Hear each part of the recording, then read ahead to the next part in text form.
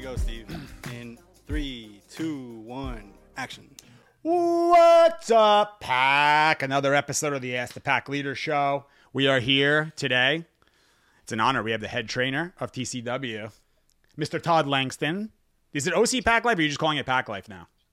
No, it's the only reason it was OC is because of website things when I first started it in Orange County. Interesting. So, but then I live in Orange County here, so OC Pack Life is just for the website, but it's Pack Life Canine Behavior Solutions. Awesome. Is the actual name of the business. All right, Todd, why don't you give a little background on yourself for the rare people who don't know you, and let's get going on this. Sorry, guys. We also have a guest here. Yes, we also have a guest. I apologize. We have a guest here also. It's Chris. She's going to be asking some questions today. I believe the question was going to be something about starting a business, right? Yep. Awesome. So, all right, Todd, give us a little bio on you. I have been working with dogs for 15 years. It started off as a necessity. We got a dog and made all the mistakes and ended up with a lot of aggression. And so in the path to find help, I found a mentor in Lynn Bokey, who most everybody who's been doing this long enough knows or has worked with. Yep. It was amazing. And so then started my own business. And from there, you know, a lot of the same stuff everybody does. We're boarding dogs, doing the board and trains, private appointments, group classes, and so forth. And through knowing Colleen, I was fortunate enough to be connected to Cesars. And so in 2014, I, through a lot of luck and happen chance and, you know, good choice, became a trainer for the TCW programs. And so I've been a head trainer since 2014 with Cesars, which is obviously where I know you from. Yep. So we've worked together since then. It's hard to say how many, maybe 1,000 students. A lot. Yeah, it's been a lot. And it's been an honor really, because over that amount of time, if you quantify it, the amount of time actually working with Cesars is, I mean, it's amazing. It's immense. And you learn something new every time. You know, you're the note taker. You've always got all these little things that are going on. And yeah, you know, it's an honor to be trusted by him, to be honest with you. It's for him to trust that we can help him with his mission. And so, you know, I've just continued to do the same thing. My focus now is more education. I've backed out a little bit of having, you know, the boarding dogs and the board and train and all that. It's over the years, it's a lot. Yeah. And so I'm kind of in a phase where I've backed out of that a little bit, but I'm more into seminar type of stuff and a little bit more of that type of education. Like the group kind of stuff, more of educating people. Yeah. Educating people in a group, as opposed to it always being the one-on-one appointments. Yeah, I think also people don't realize what happens at the workshop too is how the students are learning so much from the questions, issues, problems that other students are actually going through. So a lot of times the question that one student asks is the same as I'm thinking that too, you know? I have found I think if I could work with, let's say, 3 couples at a time or 3 cases at a time in front of me, they could all learn more. Mm-hmm. Because it's so much easier for them to see what they're going through the others. Right. And it's a little more levity to it. You're able to separate yourself from it seems like, from the intimacy of what's really going on. Right. And you know, in the way we talk, the simplicity of the brain going forward or backwards, if you have 3 people there, at least 2 of them are going through the same thing. Right. You know, I have a whiteboard that I use back here. And I love that. Nice. Now, if you look at the top one, it says bites, hands, and like intimacy trigger and some dog aggression. Yep. I had to erase that exact same list from the appointment before to write that list up. So same exact list. And it was the same shit. It was the same dog. Right.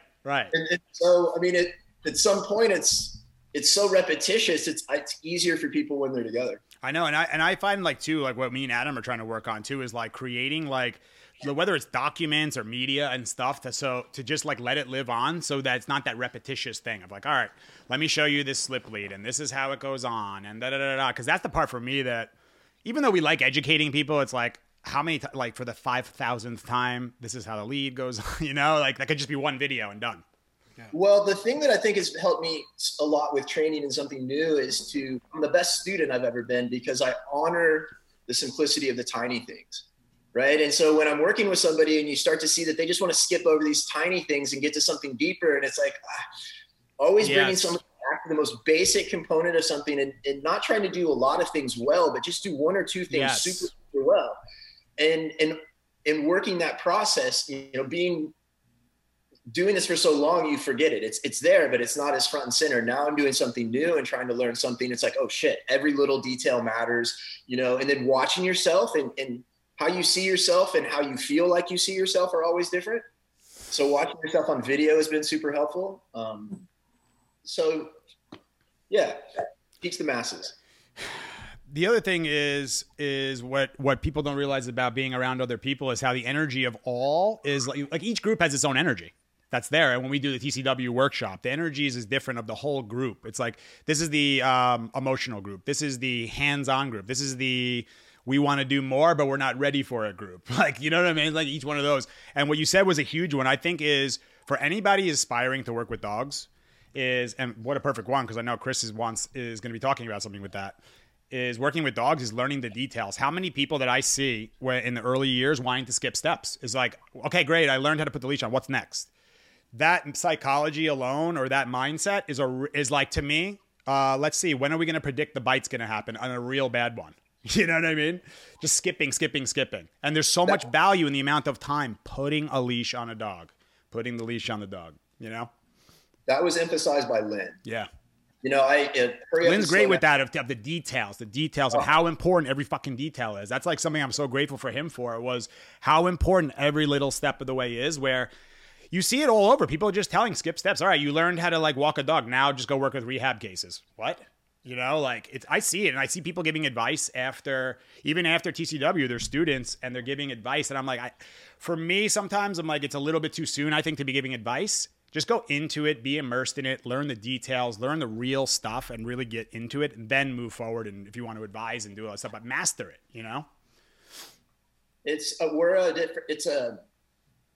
We're a knowledge nation now. There's an information nation, but it doesn't mean experience. So there's a big difference between knowledge and experience. So a lot of people say these words, they say these phrases, they say it in the right order, they say it in the right way, and then when you see them touch a dog or work with a dog, what they're saying and what they're doing don't line up. Huge.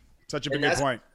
That's where, this whole thing with energy, what really is happening is like what you're thinking, what you're saying, what you're doing lines up. And when a lot of these trainers ask me, hey, what would you say here? What you do? To me, it's learn what to do, and then you'll know what to say. Mm-hmm. Right? That's so really good. If you come at it from just knowing what to say at first, I think we all do it a little bit, but if you practice and you know what to do, all the different ways to explain it come to you. The words are there. Yeah. It's a great point. I mean? That's a really great point. And that's to me like the academia too. It's funny. I did something funny today. I have a girl who worked with me. She went to vet school, right? And she's going to vet school. And I actually said to her, I said like, hey, I still like to stay in contact with you. She's going to stay in San Diego, do the vet thing. And I said to her, I was like, I hope you haven't been too corrupted by academia and just have your head inside of a book. I hope you have your hands on dogs. I hope you're walking dogs. I hope you're volunteering. Because that's the stuff that really, really matters to me, is like being able, like you said, being able to know. I just saw Hercules walk by. It's just to being able to know. Nice. The best. Being able to know what to do and being able to be in it. It's so true. And not just know the words of it, the actual experience. You're 100% right. You see the people talk. And then it's like, hey, can I see you? Like just walk, like just see you with your dog. And you're like, wait, so you don't really understand it. You know what they'll say, but you don't really understand it. It's because like you said to me, like Cesar always says, feeling is understanding. Just saying it and looking at it and intellectually, that's one thing. But feeling it is the true understanding as far as I'm concerned. Well, and that's getting older too. I'm wisdom. 15 years and, I've had a child and, moved into different houses and done different things. And as you go through those experiences, it changes what you know. So your knowledge changes based on what your experiences are. Mm-hmm. I could tell people how to help a dog with a child, but when I raised a child with dogs in a business and having your kid around these dogs you're working with and all these different things, it's a totally different experience. That same knowledge is now applied differently when you go in and help. So there's no replacement for experience. And technically you should be learning from every dog you touch. So your situation should be teaching you every single time. Yep. And I don't see that. I see that people think there's an answer out there, a more intellectual base, as opposed to it's in front of you. Right. It's right. Learning to assess it. It's learning to understand the process you're going through and the outcome of it. And what does it look like? Right. And can you tell the difference from what you wanted it to be and how you put pressure on it and what it ended up being because of the pressure you put on it? Right. And the boards that I've had have all been dogs that are stuck in real hard avoidance, which is, I think, the hardest for people because these dogs are they're and they're just locked in avoidance and, and people don't just understanding that psychology part of it. So one thing I wanted you to say before we go to Chris was just about intention I wanted you to bring this up about your intention about what you did to become the Cesar trainer. Like, what was it, that whole thing? I love that because Todd tells a group every time about this thing. And it's a really, really important one for me about mindset, because one thing I just want to say before you say it is the thinking thing, right? Thinking. I tell people, look, if you want to think, you're thinking, you're not really in the moment. So if you're going to be doing that thinking thing, think about the shit you want to have happen, not the things that you don't want to have happen. Because that's going to be creative. It's manifestation, right? So think about what it is that you want. But Todd, tell them what your intention was. Yeah. Based on being where I was when I learned this, I was in Southern California, and the person that taught me had a direct connection to Cesar. And so all along I had this kind of indirect, association with Cesar. And in my mind early on, and I used to tell my wife this after a year or two, I told my wife two things. One is that Cesar's going to want me to work with him and I'm going to be on Oprah. Well, nobody's on Oprah anymore. I just kept. You got the better one as far as I'm concerned.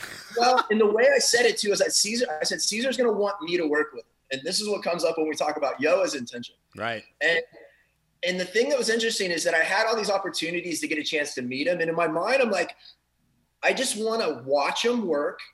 And I just want to just be around him. I don't even need to ask him questions, but I just want to get this opportunity to be around him. And I had all these opportunities, even when I moved to Orlando through Martin Dealey. Yep. I knew Martin, and Martin was close with Cesar. And I had all these opportunities, but I didn't take it. And then I got one. I was on a golf course. And it was just a message saying, Cesar wants to meet you. He's got your bio in front of him and he wants to meet you. It was the most obscure thing. Boom. I fly out a few days later. There's a 1-question interview. I'm there with another trainer. He's got I remember both of you for that, by the way. Well, it was interesting. We walk out, he goes, what comes first, energy or body language? And the other guy couldn't even answer the question. And then he looks at me and I answer, I said, energy, it comes from inside and then you project it out and, you would be able to see it through body language or movement or so forth. And that was it. That was the question. And the reason I was there was not actually to work there.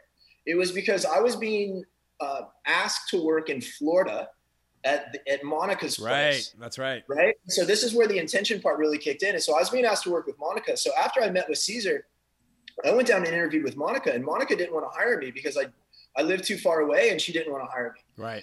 But part of this whole deal was I was told that there was a spot to go audit one of these workshops and she was supposed to pay for it. But once she didn't want to hire me, that was taken, like the payment part. Right. And I said, fuck it. I said, this is it.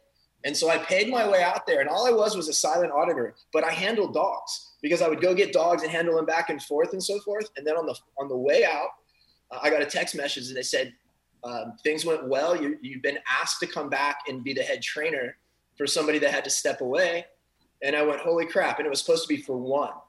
And so all of those moments of me believing in it and me making the choice and me moving forward and me thinking in positive, like I can do this. I want to do this. This is going to happen. You start to know what choices to make. Well, that one appointment, or excuse me, that one workshop turned into 50. I now put all the education together. I've traveled the world with them, and it's the intention behind it. And I said, Cesar is going to want me to work with him. And that was the case. And, Yoa's just as strong, but we're going to be friends. Yeah. You know what I mean? And so even though, dude, I don't even know if you know mine. I was like, I'm going to go there. I'm going to learn from this dude. And I'm going to go show this guy how well trained my dog is. And she was fucking trained, dude, but she was not balanced when I brought her there. And that's what I learned about the whole thing. And I think what he liked about me was my openness to be like, what about me? I want to know this shit. He's like, that's a guy who will look within. Bring this guy to volunteer. Let's see. People don't realize how it actually happened for us. And it really is in the mindset. I think people think it was like a whole crate. Like we did this and we applied and then we did. It was just like kind of happened. And that's what Cesar is like. If it fits and the energy and the universe wants it, he's going to make it happen. And he says over and over again, I can teach you about dogs. It's if you have the energy. That's right. You hear him say that. He's completely convinced if I have people around me, I can help them learn about the dogs. I had a conversation. Sorry. Yeah, I had a conversation with him recently about the energy, and he was saying, like, he said, hey, from this point forward, anyone who's coming into our pack, because, dude, the people who come in, anyone who's new, we're a pack, and we're like assessing, we're evaluating, and we put pressure when needed. We take pressure off as needed and stuff. But he was saying, like, from this point forward, the energy needs to come in correct. I'm no longer going to bring people in and try to make their energy what I want it to be. He's like, the dog thing, I can teach them. We know that stuff, but they have to come in with correct energy, or come in with energy that's going to be able to be like an open-mindedness, like I had in the thing of like, what can I do to be better? I want to be better. I'm seeing this. I'm looking at it. And I'm going to put serious effort into my own self, All right, Chris, we have you in the background for long. So you heard Todd talking about his story. I don't know if you know my story about starting my business, but why don't you tell us a little about yourself? I know Chris. She's been following the Pack Leader page for quite some time. We've done video calls. We've chatted through messages that people are shocked when I actually answer in the messages. So why don't you introduce yourself, Chris? Welcome to the Ask the Pack Leader show. Thanks, guys. I'm Chris. I'm up here in Scotia, Canada, in yet another snowstorm. From Toronto, though. So, hey, guys. Thank you for having me, Steve. This is awesome. And I thought of like 9 million things while you guys were talking. So, yeah. Okay. Todd, how much time do you have? I'm working from home, so whatever we need. Okay. But yeah, the reason I wanted to come on the podcast is, like Steve said, I was talking to him, and I've wanted to start a dog walking thing for a long time, and fully just want to do the dog walking like you guys were talking about it, and I was listening. I'm not looking to do the rehab thing. I'm not looking to jump in with both feet. Like, I just want to start, like, I know what I know where I'm at. Like, I don't know. I just want to start. And I've been feeling that for a really long time, but I also work full time with people, which I kind of love.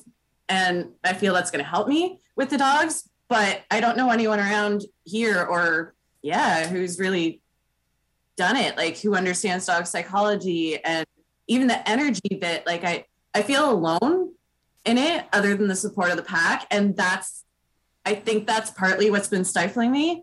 That, and I'm a natural back of the pack, I think. And so my life growth is working on my confidence and my self-esteem, and I can fake it with people, but you can't fake it with animals. Mm-hmm. And I'm a horse person, as Steve knows. So that's also been helping me a lot too.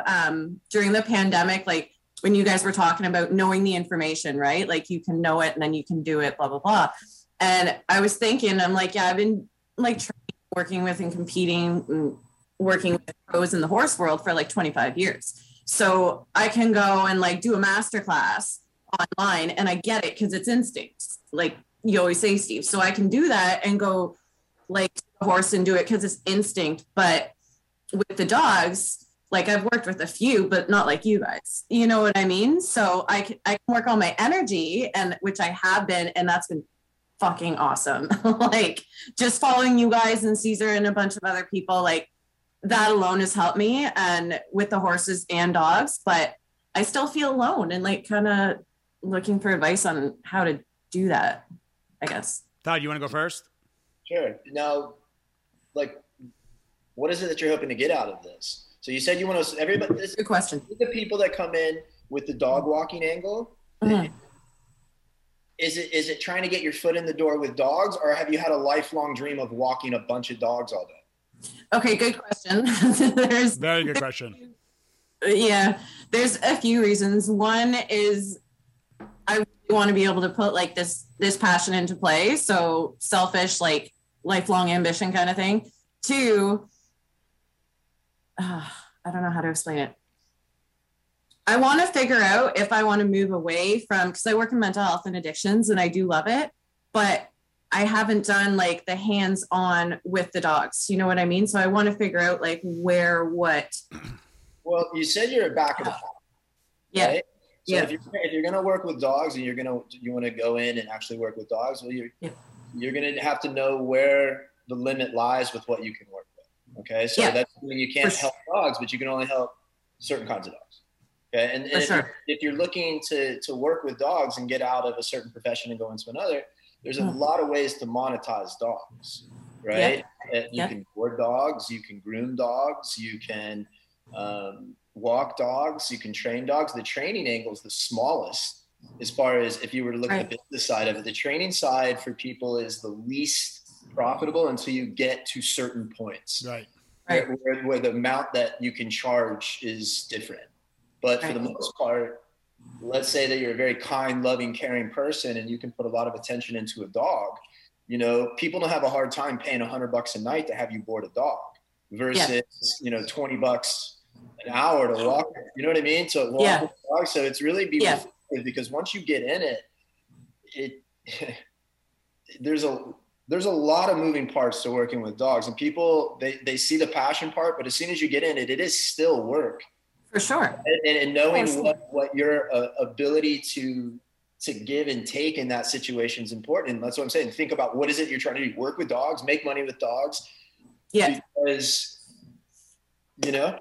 I will. Thanks for that, Todd. And you made me think too, like, again, to go back to the horse world, I did in my 20s, I went back and forth between things and always went back and forth to horses and like moved up the ladder in that industry. And eventually to figure out that I don't want to work, like, horses are my passion.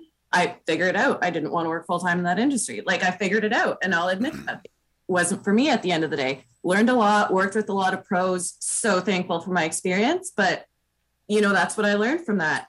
And with the dog thing, like, I also want to learn that too, but admittedly, I'm also setting a goal, like a personal goal of paying off some student loans in order to get my own horse and doing something I love to do that. Like, that's a part of it too. So like being fully transparent, there's a few moving parts for me personally behind it too.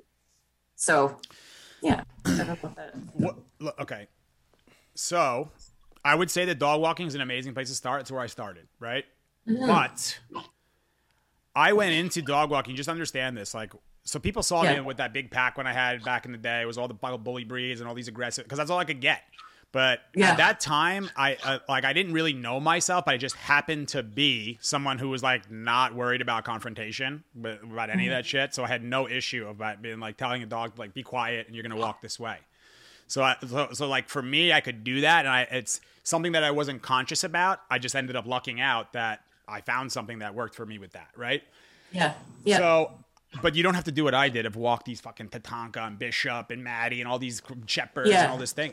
Like, there's nothing wrong, in my opinion, of, look, what I would say is I'm big on these days is really understanding the self, which is understanding life, right? Yeah. And then you can use a dog to assist that, of course. Yeah.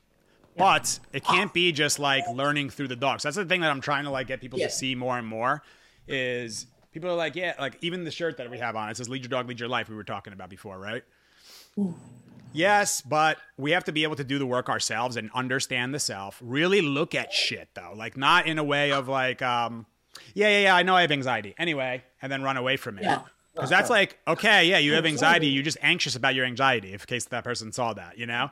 So my thing is like to actually stay. Don't run away, fearful of anxiety. Let's stay there and look at this anxiety thing and understand it. Because that's you. That's your life, right? Yeah. And because the point is, what Todd's point is, the dog's going to fucking know that in 1 second. Whether you don't know or not, it doesn't make a difference. The dog knows. It's honest. It's going to be 100%. You're weak. I'm taking over in a second. Right? So then being able to understand that and feel that. So what we always recommend with the students at Training Cesars is when you're getting started, pick easier dogs. Cesar calls them low dogs. Just pick low dogs. Ones that, and master them. You could be the master of back of the pack, slightly fearful dogs. And you take over the whole fucking game of doing that specific thing. Because I can tell you, there are multiple millions of those dogs all over the fucking globe right now. Yeah. And I'll say that sometimes too to like a couple of my friends who know how passionate I am about this stuff. And I'll say to them, like I've said, Steve, I'm like, I'm not looking to take on like fucking rehabs or aggressive cases. Like I am not looking to do that. Right. And I know that neither am I as much anymore, just so you know. I don't think Todd is. Yeah. Right on. So we did it. We've done it. Me and Todd have rehabbed some fucking crazy ass dogs over the years, right? Right. Both of us are moving out of it. Why? Because at least I can speak for myself. On mine, it was a zero. It was the math didn't work for me. Not about just the finances. Like finances, it didn't really work as much either. But what the math doesn't work out is, all right, so we're rehabilitating this one dog for 8 weeks, 12 weeks, whatever the fuck this thing is. How many puppies just got born? How many dogs just went into shelter? How many of these people didn't get educated about it? So like probably thousands, millions, whatever it is, and one dog. Yeah. So I was like, so we're not going to make a change. We're just going to keep this thing going, and we'll help a few dogs. So I was like, how can we go to the beginning? One thing I would say, like, what about puppies? Like, I mean, that's the beginning of the whole thing. God, like, there's no, look, there are puppies that can bite and shit, but like, the risk is very low with puppies.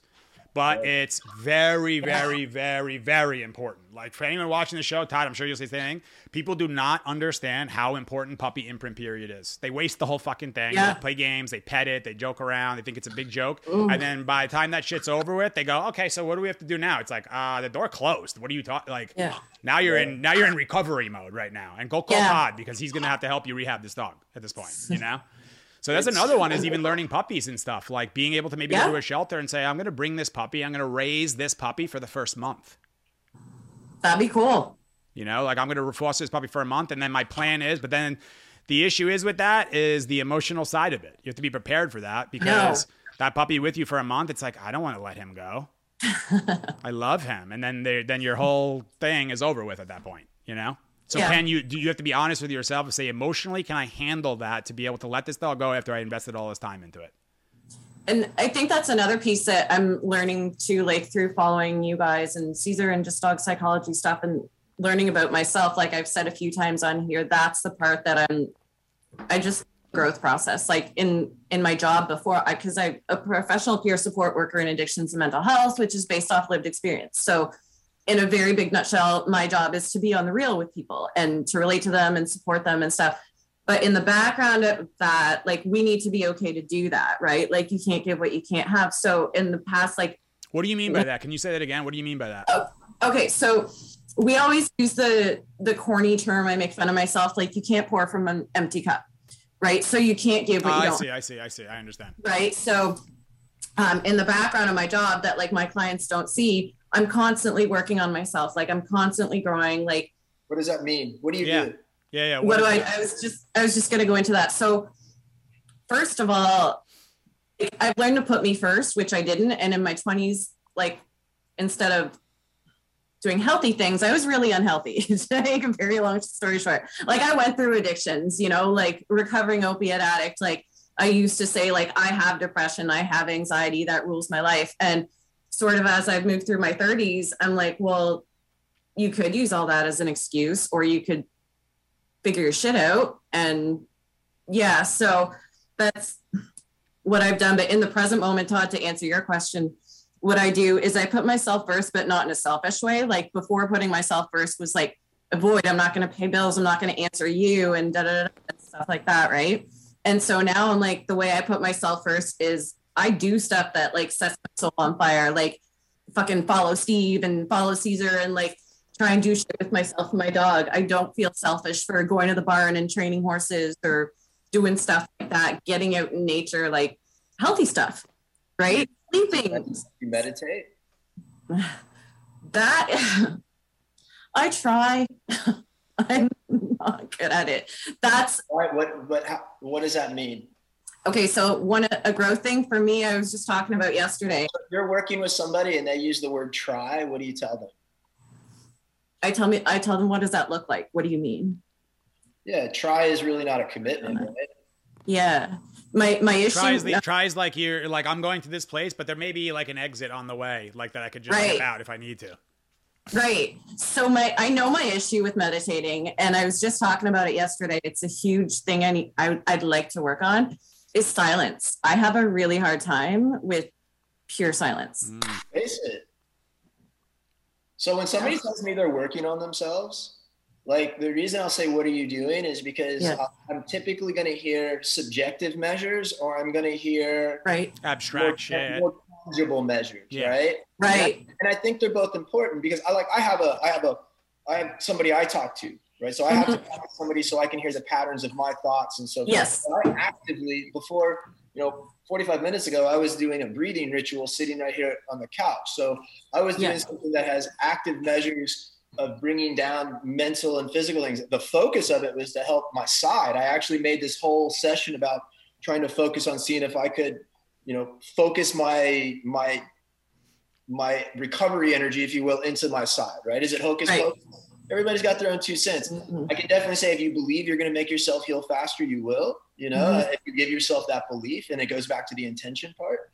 And so when anybody says they try to meditate, typically it's the brain's too busy, which is the whole point of needing to meditate. Yeah. So you want to be selfish for yourself, which is great. What meditation does is it puts more space in there to allow yourself to be with yourself calmly. If you can't sit still in quietness, you won't be able to create calmness. Okay, calmness in dogs is taught by the pack, and humans, since we're not calm, we don't teach calmness.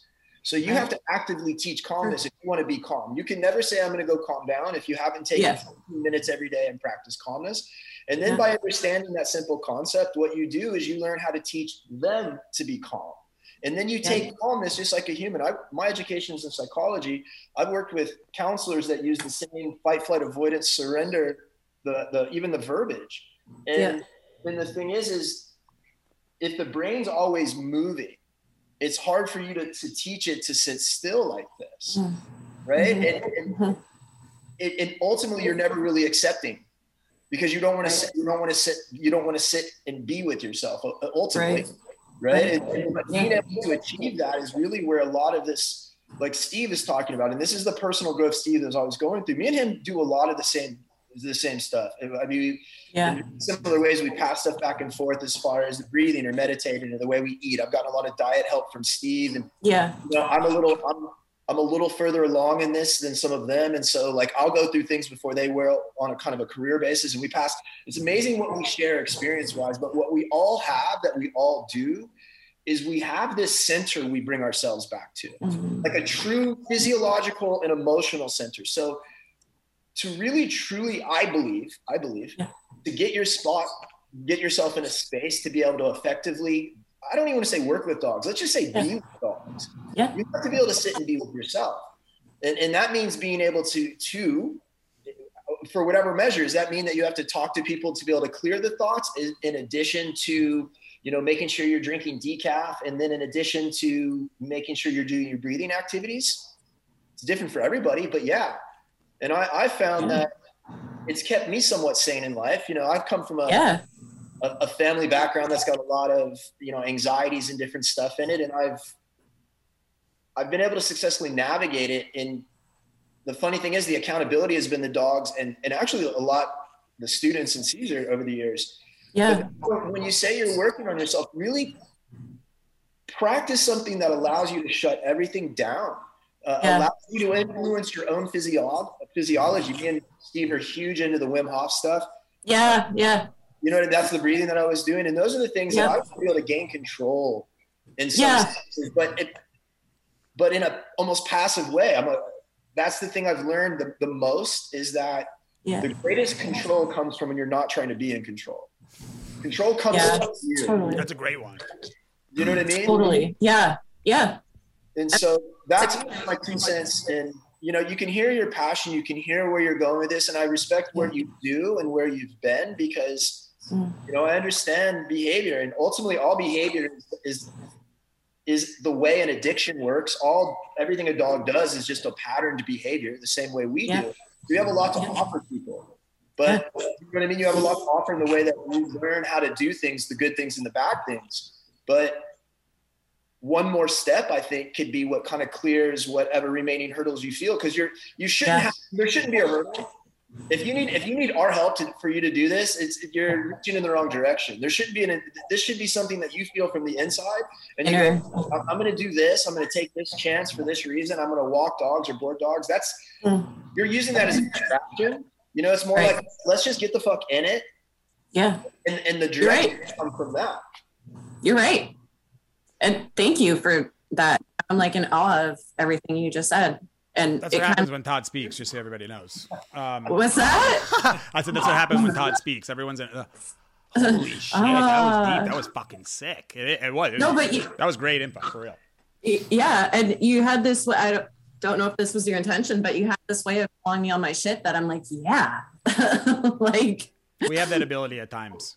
But remember, like we've been doing this shit for years and years and years of having to understand people. So we've heard all the look. I feel like we've been like, I would love to like sit down with a psychiatrist and be like, so what have you seen? Like, I want to like talk about this because we've been seeing patients for the last I've been seeing patients for 12 years every single day. You know, and we're seeing them in a different way. By the way, we're seeing them in the real, more intimate way inside their home, or they bring their dog there, where they be them true self, not this like you know. And then they try to say, well, blah blah blah, you know. Anyway, the other thing that thing he said about. Sorry, go ahead, Todd.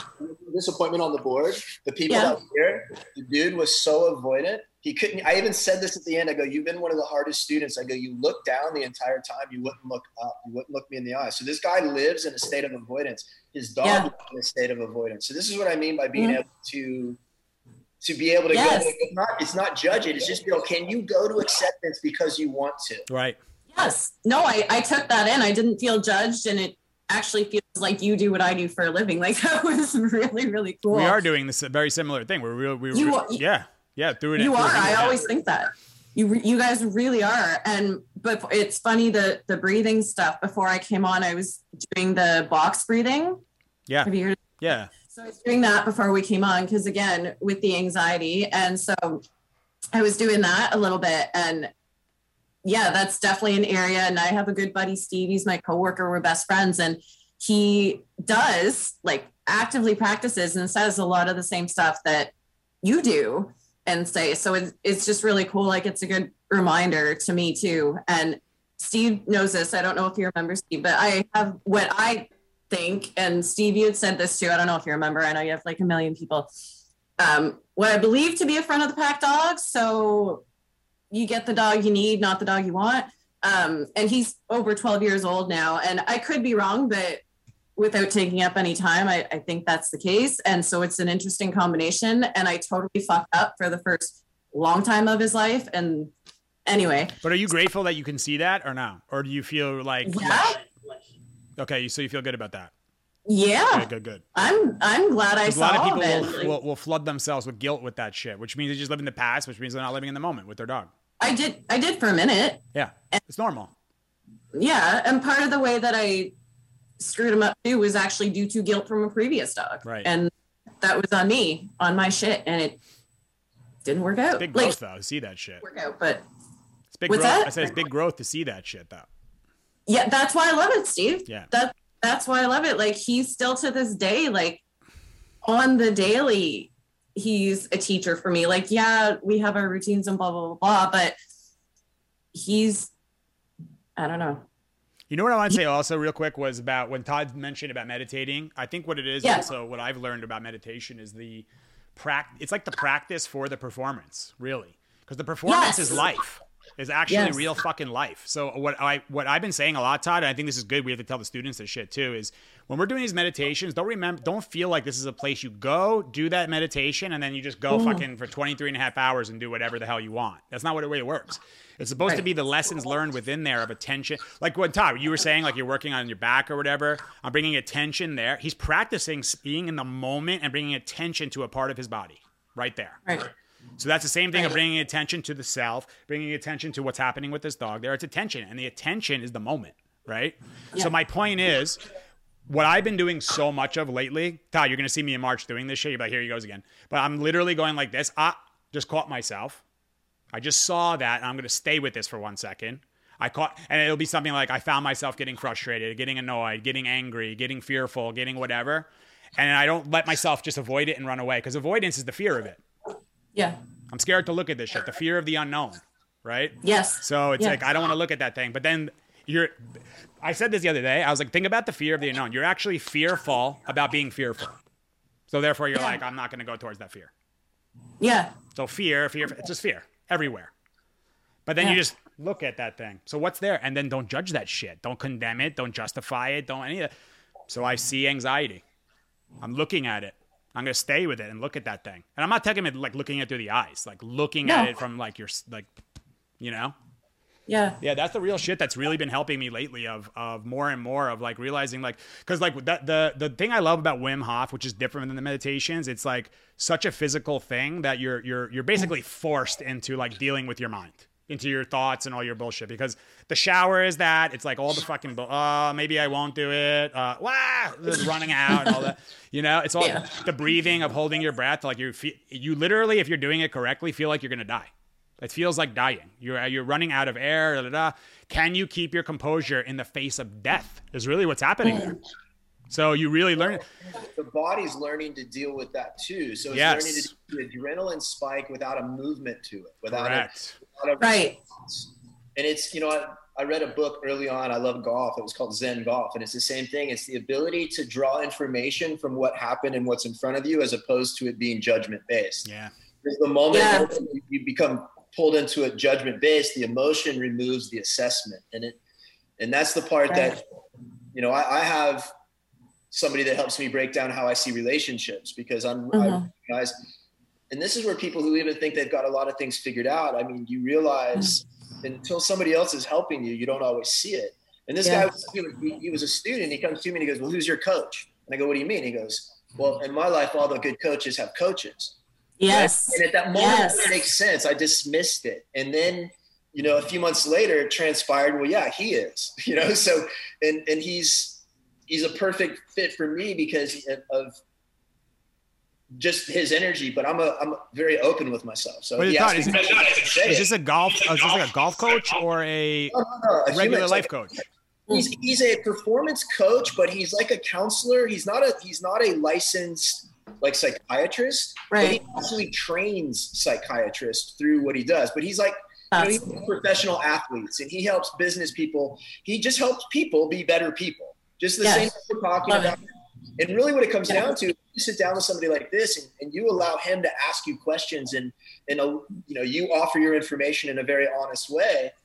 It's amazing what you can miss and why you're stuck in a loop. And as much as I pay attention to myself and as much as I'm aware of what I do, I wasn't aware of certain things I was doing. And so and again, let's just go back to the simplicity of what behavior is. And this is the part I wish people honored more, is people think they have control of things they don't.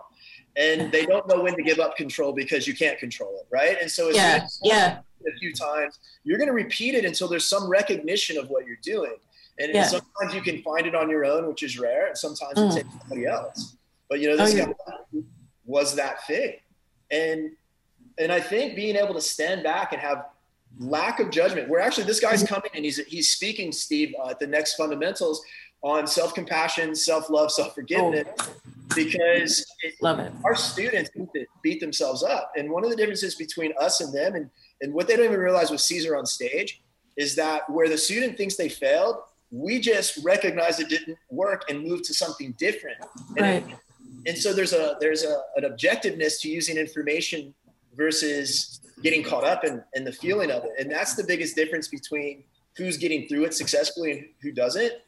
And I think finding ways to lose judgment, to lose that, right? And that's one of the things we avoid too, is because we know we're about to be exposed, we're about to, all the shit's about to come out. And so we move away. The brain its primary job is to avoid discomfort. And so we're amazing at it. And until you recognize it, and this is something interesting you said about the back, and this is, to me, what the problem with the current social climate today is that we're following the decisions of the back. And when you follow the back always moves away from pressure. It's because you're sensitive, so you're naturally going to move away from pressure because that's what's right. Now, the problem is those decisions are being made on that. So instead of facing something, we remove the pressure, right? Now, the fronts understand that there's going to be pressure, but they face it. And so you move through it. As soon as you move through it, you know how to deal with the pressure. So the backs get stuck and the fronts move forward. And that's the difference, is you don't have to be a front for that, but you have to understand at what point you can no longer move forward. And if you're not facing that, that's what we see with students. That's what we see with people. That's what we see with dogs. People don't force isn't the right word. People don't help their dog get through fight, flight, avoidance to find surrender, so they get stuck the same way they do with themselves. And Can I say one thing? Can I just say one thing real quick, Todd? I just want to make the point that Todd meditated right there and caught him saying enforce is not the right word. He's looking at that. It's attention to his own words. That's meditation to me, what you just did there. You know what I'm saying? Because like that's one where you're saying words, but it's like that's actually not the right word. I'm looking at that. I'm seeing that. I'm here in this moment, and you're not thinking about last week and tomorrow I got a session and da da da. You're seeing the self. Sorry to interrupt. But go ahead. No, I mean that's yeah. I just want to make that point. This is where we want to end up. We don't. Everybody thinks they want to be happy, but happiness is not really the achievement. To me, it's this. It's peace. It's surrender. It's acceptance. It's being able to find that. But isn't that like that's a choice, right? Like happiness is a choice too. It's not like shouldn't be a goal. I used to think that too, but like my shirt says, choose happy, be kind. Like, you know, I think it's a choice. But you touched on like the comfort zone thing too, right? And that's something I've been trying to acknowledge with myself too, is getting out of comfort zone. You know, like they say life begins where your comfort zone ends kind of thing. And so I've been trying to, like, for example, again, I told Steve this with the horse industry landscape where I lived. Yep. I'm listening. Okay. Isn't like the discipline that I've worked and competed and grew up in, blah, blah, blah. And so I've been having to really either struggle and feel defeated or fucking do something about it to get involved. So anyway, recently I got involved again. And like you guys were saying earlier, like if I make efforts, like the universe conspires with me, right? If I say it's not here and it doesn't exist, and it hasn't. And this is twice now where I'm like, okay, I'll go outside of my comfort zone. Like it's a Western discipline here. And I like jump over things and do hunter jumper, like that discipline. So I opened my mind and was like, you know what? Why don't I learn how to do reining or run barrels or something? Why don't I start calling farms and do that? Whereas for 3.5 years, I was like, I want my discipline. I'm going to do this because that's what I know. And so the past month I've been calling farms and then got in with a farm recently. There's a girl who actually does my discipline, which how the hell does that happen? So I've ridden a couple horses. Another thing I would not have done with no piece of information. So I did that. And not only that, again, I said to Stephen a message, I was so able to focus on my energy. I notice I hold my breath a lot in general. I don't know. Do you guys know what I'm talking about? Like, yeah, I don't even consciously realize that's it. Tension. Like that's tension. Yeah. Yeah. And my whole body is tense. I've noticed it on this call and I'm like, just breathe. Yeah. What are you doing? So things like this become you're doing vital. it. Yeah. Right before a dog attacks, they'll tighten up. Breath will hold. And if you're in front of a dog that's at that level and you're not breathing, they're waiting for something for you. This is where the simple things of animalistic awareness. Yeah. You know? Yeah. And that's like, I've noticed just the past couple times with the energy being on these horses I don't know, like just on Sunday, I was having a great time and then he went to like romp and throw a buck. And normally I'd be like, you know, like tense up and try and deal with it with like my instinctual training from the past many years.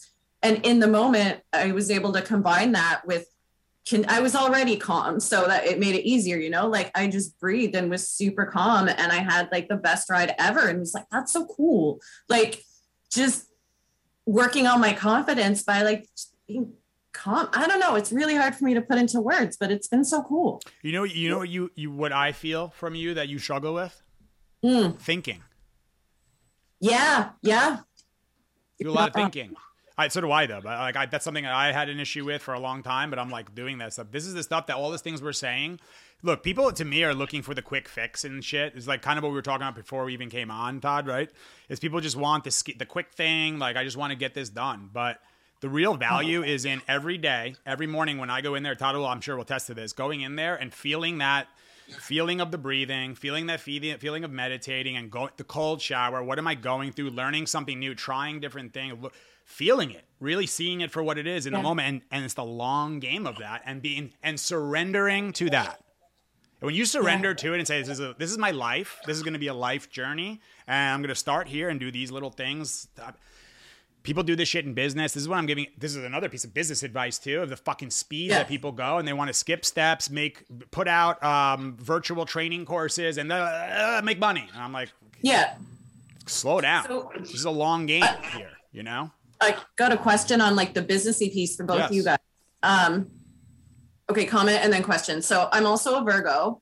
So for me, there's a lot that I've noticed that I do, and I don't know, like, see, I'm thinking right now as we do it, I'm trying to figure out. Well, you started thinking from the beginning of bringing Virgo into it. So you obviously believe in Virgo. Yeah.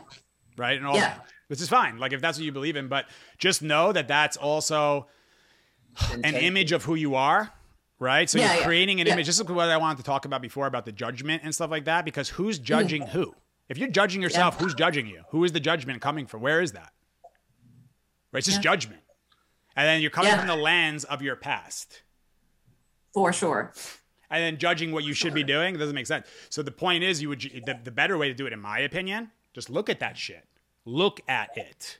You see what I'm saying? Look at that fucking thing. Of what's right there. This is right in front of me right now, and I'm feeling anxiety. Because right there, you started the thinking about, like, I'm a Virgo, so therefore, this is all the image. Yeah. You know? So what was the question going to be with removing the... I'm not... By the way, I'm not, like, shitting on the whole, like... What is it called? Astrology or whatever? I know. Whatever it is. Like, yeah. I'm just saying that to understand the image that we create for ourselves... Like, my point is when I started working with dogs, I was like, I'm an athlete, I'm a strong guy, I'm fucking this, and da-da-da-da-da-da. And the dogs are like, bro, who is this dude? Like, this guy needs to be bit. This guy needs humbling. This guy needs to have, you know, like, that's what they were telling me, right?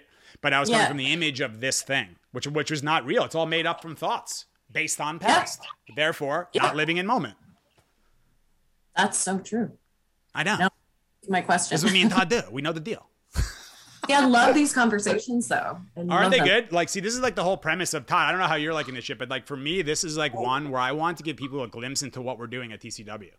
What I'm doing here in Jersey, what Todd's doing in Orlando. You know what I mean?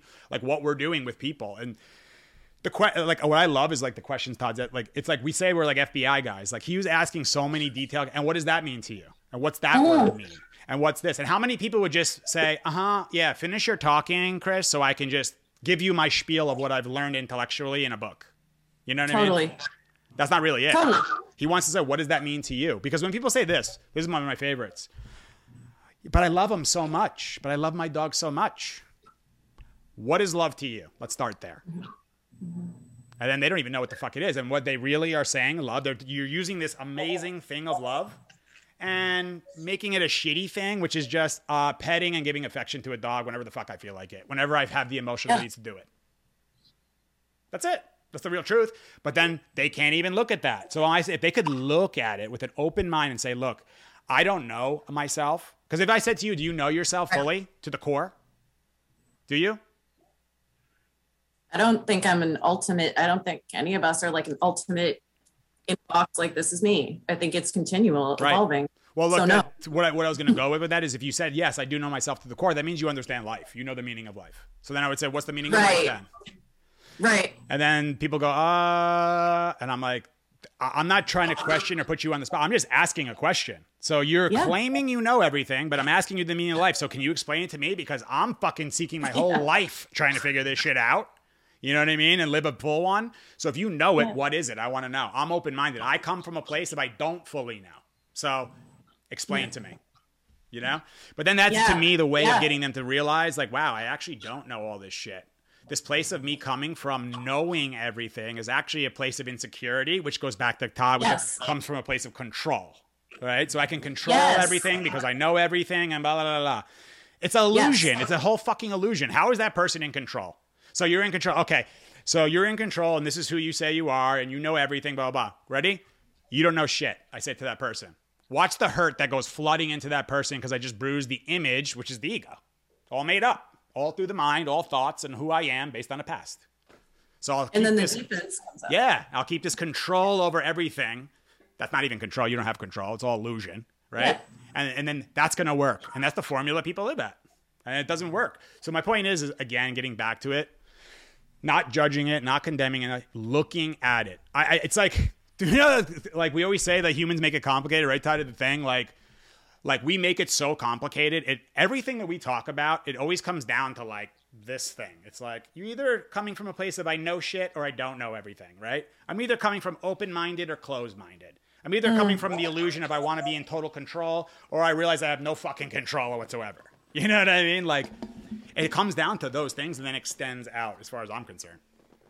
Yeah. Yeah. So my sort of segue question, I guess, with what you were just saying, with going into walking dogs, but in regards to the people, I think that's where a lot of my not fear, like I don't want to use such a strong word as fear, but lack of confidence is coming in. It's not even use fear. What? You can use fear because look, Todd, you go ahead. Todd, say. Lack of confidence about the people? Yeah. In what way? So like I'm excited to walk different dogs kind of thing, but right now you're picturing something, right? Right now yeah. Right? What are you picturing right now? I'm picturing how I'm trying to put this like in a PC, non-offensive way, but like, so society. Have you ever met me, by the way? Do you know who the fuck I am? Not for you. I know. You've not met Todd, and trust me, he's not going to be offended. So go ahead, say whatever you want. Do rated R if you feel like it. We don't give a shit. Yeah. Just don't go triple X. We don't need that shit. Society, right? Like this is YouTube. Go ahead. What are you worried about? Are you going to offend them? No, not offending them. Like them not. So, for example, society in regards to the dog world, horse world, is like, especially in like a smaller town environment where I'm in, and I'm also not used to that because I'm from Toronto. But anyway, it's basically here, it's like 20 to 30 years behind, I feel, in the sense of like, people know the basics on like commercialism, societal terms. So like you walk a dog like this, and like the dog's there to be cute and pretty, and like, so if I come in with I guess what I'm trying to say, if I come in with something different, like, why would people listen to me? I'm not trying to change their lives. Like I want to walk dogs and like make people happier with their dogs, have a better relationship with their dogs. But I'm trying to say is like, how do my fear for myself is talking to the people in the sense of bringing something different to the table. Like what, I don't know. I just find people get so immediately defensive and then go back to, but like. I mean, do you have a lot of experience with this, or is this like more something you've created in anticipation of going out and doing this? I mean, it's easy. The second one. Okay. So then this is you're setting this more than right. So I would encourage you to get out there to figure out what you're going to encounter. People are extremely pliable. I mean, people are super pliable. Right. Yeah. But it comes down to how confident you are in what you're doing. Right. If you're comfortable walking a dog the way you walk a dog, and you've learned to walk a dog well, and if I watched you, I'm like, that person can walk a dog. Right. Well, I'm also going to be more inclined to listen to what you have to say. And one of the most important things is that you only answer the questions that are asked of you. You don't come in and start pointing things out that you're seeing. These people, if they're paying you to walk a dog, doesn't mean they're paying you to train a dog. It means they're paying you to walk a dog. And you need to do what you need to do to get that dog to walk with you. And as long as you do that, your job is complete. Now, if these people like what you do and they ask you more questions, then you have an opportunity to share more information. You may find that people are a lot more open than you believe. Cesar has made things very mainstream. So people may not know what it means to this whole pack thing, but at least there's a better understanding now than there used to be. People are extremely easy to lead through a conversation. If you want somebody to answer questions a certain way, ask certain questions, right? Hey, I think you like your dog. It looks like you love your dog a lot. Yeah. But they jump a lot. Oh yeah. You don't like, oh yeah, I noticed that. So what do you think about giving dogs affection? It tends to like make them want to do things more. Yeah, I love giving my dog affection. I noticed you gave it affection when it jumped on you, and then sit there.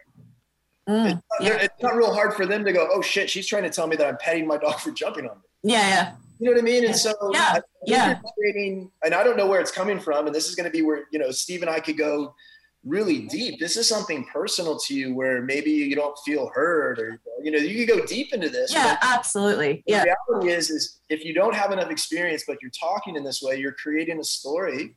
I would go out and just walk dogs from a shelter, or go, I'm going to build 5 clients. And that way, if it works, I have 5 clients, I can build 10. If it doesn't work, no big deal. You don't have to have any certifications. You just have to have people that agree that they're going to pay you to walk their dog.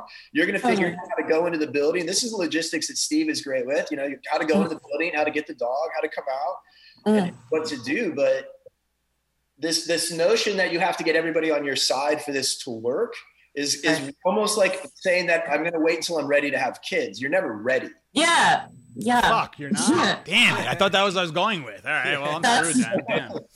I don't have kids either, but that's how it.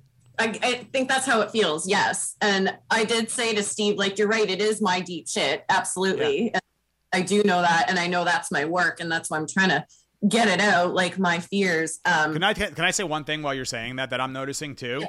This is what I find people do is this, like the I got to get deep in this work, and it just what the idea can also make it seem like it's like an enormous amount of like shit that you have to uncover and go, and which makes it like a monumental fucking task of like, wow, like let me keep this perpetual of the idea of me being psychologically fucked up. Let me keep that going because it's so big down here of where I need to go.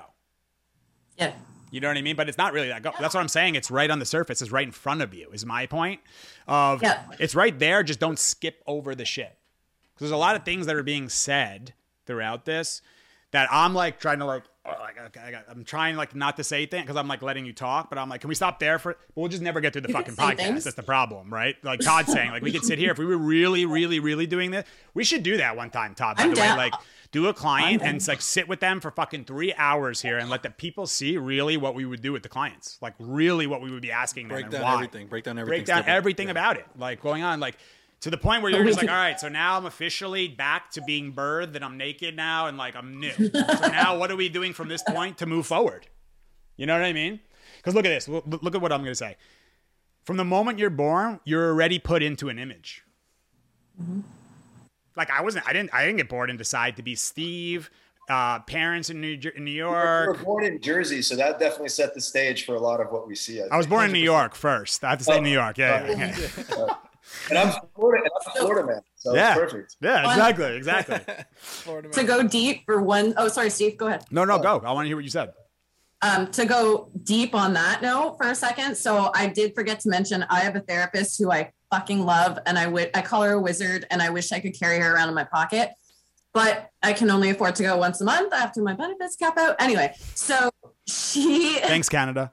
Anyway, go ahead. I thought the benefits are all through the roof there. Everything was free in Canada. What happened? Oh, don't get me started. Yeah, 500 like annually for therapy cap. Okay.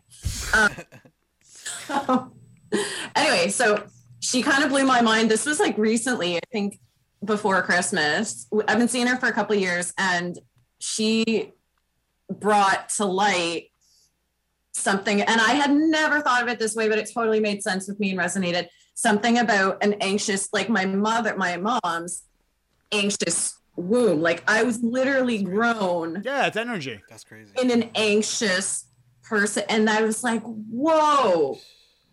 Yeah. Like I'm not using that as a cop out. Please don't think I'm doing that. No. That's awareness. It's awareness. Yeah. That was mind blowing to me. And what is that? And what does that make you feel? How does that feel? It resonated. That's what it did, but what did it feel like? What did it feel like? At first, it felt. I just want to point out that you're doing the work right now. You're not trying. You're doing. Thank you. You're welcome. You guys are doing. Like the tables are turned. This is what I do for a living. I love it. Yeah. I felt stuck at first. Yeah. Like the validation feeling, like the resonating, the validating. But for a minute, it was like, so if I grew this way, then not that I can't do work, but that's what it is. Yeah. Right. Yeah. And so then since that, not even before that, it's just, I recently said that out loud a couple times that in my 30s, like I've cleaned up my life, I'm doing all this work, but I've been looking around at like pictures from my 20s, and I recently said out loud, but I'm not having any fun anymore. I literally said that out loud. And through this podcast so far, I'm like, wait a minute. I'm like, no, you're thinking of fun in a very different way. I'm like, because I'm always going around like talking to the small circle I have about growth, like about this shit all the time. But I never till right now looked at it as this is the fun. Like, So thank you for that. Satisfaction, right? Like I got a ton of satisfaction out of redoing this house. I would hardly say at times it was fun, but I definitely, it's not that I didn't get something out of it. Yeah. You know, you have to have a balance to it. Fun definitely changes. But yeah, important to have a balance. So if you know, this, for the dog part of this. Yeah. Excuse me. What's keeping you from going? Why don't you just go get some business cards made and go to an apartment building and go walk dogs for $10 and tell people you're new and you're doing it and this is why. And tell people or even like pick one person in the neighborhood and be like, hey, I'll walk your dog for free. I just want to, like, if you need help. Yeah. And just then there's like, because that's it's the pickles. Pickles is the best. brand. That's one where if you're, because that's one that can help mitigate the concern of providing value. Right. So it might be like, I'm a little insecure and I might not like be able to, like, I'm worried about that. I would say stop thinking about it and just start doing. Right. And then do it and say, does anyone in the neighborhood need help with a dog? Go to a shelter, go to a rescue. Say, hey, do you guys have any, like, a puppy or a younger dog you guys need to and master that dog. So my point is, you don't have to even do, like, Todd's right. If you're going to do it like that, I like that one too. Fucking make the business cards. Cause that's a move that's like, I'm doing it. And like, you're all of a sudden you create momentum. You know? It's a choice. You have to trigger it. And I think Steve just said something that's really important too. And people have to ask themselves this, because this is a really common thing we get from trainers, is that people devalue themselves. They don't put enough value into, like you said, you want to give yourself time and be selfish. Well, you know, how much do you value yourself? A lot of people they're afraid to charge money because then are they gonna live up to the value? Right. And, yeah. You know, and Steve and I talk about a lot of time, there's a lot of pressure that any job can put on you. We can relate to each other through this, and you get used to it. And that's the confidence part of this, is that, you know, you got to go get confidence in this particular game. And when you get it, then you'll notice it. But if you're waiting to get it before you go in and do it, it won't work. Yeah. You know what I'm saying? Yeah. You'll get it from the achievement. And it's not that hard. People are not judgmental. And the other thing is people are so terrible with their dogs. If you're just a little bit not terrible, you're so much better than everybody that's terrible. I love it. You need to know what made you not bad. You need to know what mistakes you made with your dog before. You need to know them clearly. You need to know what your tendency is with a dog. I tend to feel bad and I want to get them out of bad situations, or I tend to just feel nothing but this overwhelming sense of emotional love. And I can't, you know, I don't want them to do anything they don't want to do. You have to be crystal clear in what you're going through. And then everything the dog world is extremely easy to work in the standpoint of executing it. You're working with dogs, you know what I'm saying? But to stay whole and to stay good and to give yourself duration in it, people burn themselves out. You know, compassion is real. Oh yeah. And some people are more cut out for than the others. It's interesting. The people like Steve and myself who tend to lean less into the emotional world have more duration, because we're not spending so much of ourselves in certain ways. We're keeping ourselves a priority. Yeah, all that emotion fills the consciousness, all that crap. Like all these reactions and this and wow, I'm thinking and all this thinking, it just slows momentum down of like good energy to do shit. You know what I mean? Like that's something I've been like thinking of, like even this conscious and subconscious thing. I'm like fascinated by this. I'm like, what if it's all consciousness and we just got really good at avoiding shit in consciousness? Therefore, we're not conscious. Like I started thinking, because even that idea of the subconscious, like, or unconscious, to me makes it seem like this like the division is happening. Like I got to go all the way to this unconscious. I'm like, no, that's you right now. Your anxiety is right fucking here. You're just like, do you have anxiety? It's like, do you have a Maddie cup in your hand? It's like, nah, I don't know where it is. I don't know what you're talking about. I just really good at avoiding it. Because by the way, you see it a lot. I'm sure you see it, Todd, when you ask people how they're feeling, how they're doing, the avoidance that happens, and they're not even aware of the avoidance that's happening. So again, Chris, by the way, how did you feel? Did you feel when you found out you were born in an anxious body? Yeah, see, I'm still having trouble answering that question. You see, but that's the thing, like, don't run away from it is my point. This is the thing that I'm talking about. You see what I'm saying? This is it. This is my belief, is that this is what it is, to stay there and say, let me really say that. And not analyze, though. Just look at it. Because if you start analyzing it, you're coming through the lens of the person that's viewed as an anxious, viewing this thing. You see what I'm saying by that? I do. And what I'm thinking, what I just thought, well, you said that, is what I was going to say is some people aren't, there's also like the readiness to change too, right? Like, because like you said, some people like subconsciously avoid, some people consciously avoid, like they're not ready to acknowledge to go in, like they're not there yet. And that's an interesting piece in itself too. That's a huge piece.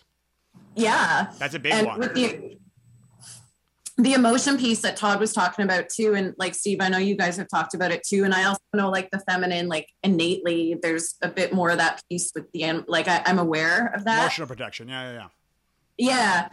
But I have been told, and I do acknowledge this myself, when it comes to other people's horses and dogs, if it's this is another place of growth for me. If it's my animal, like my own,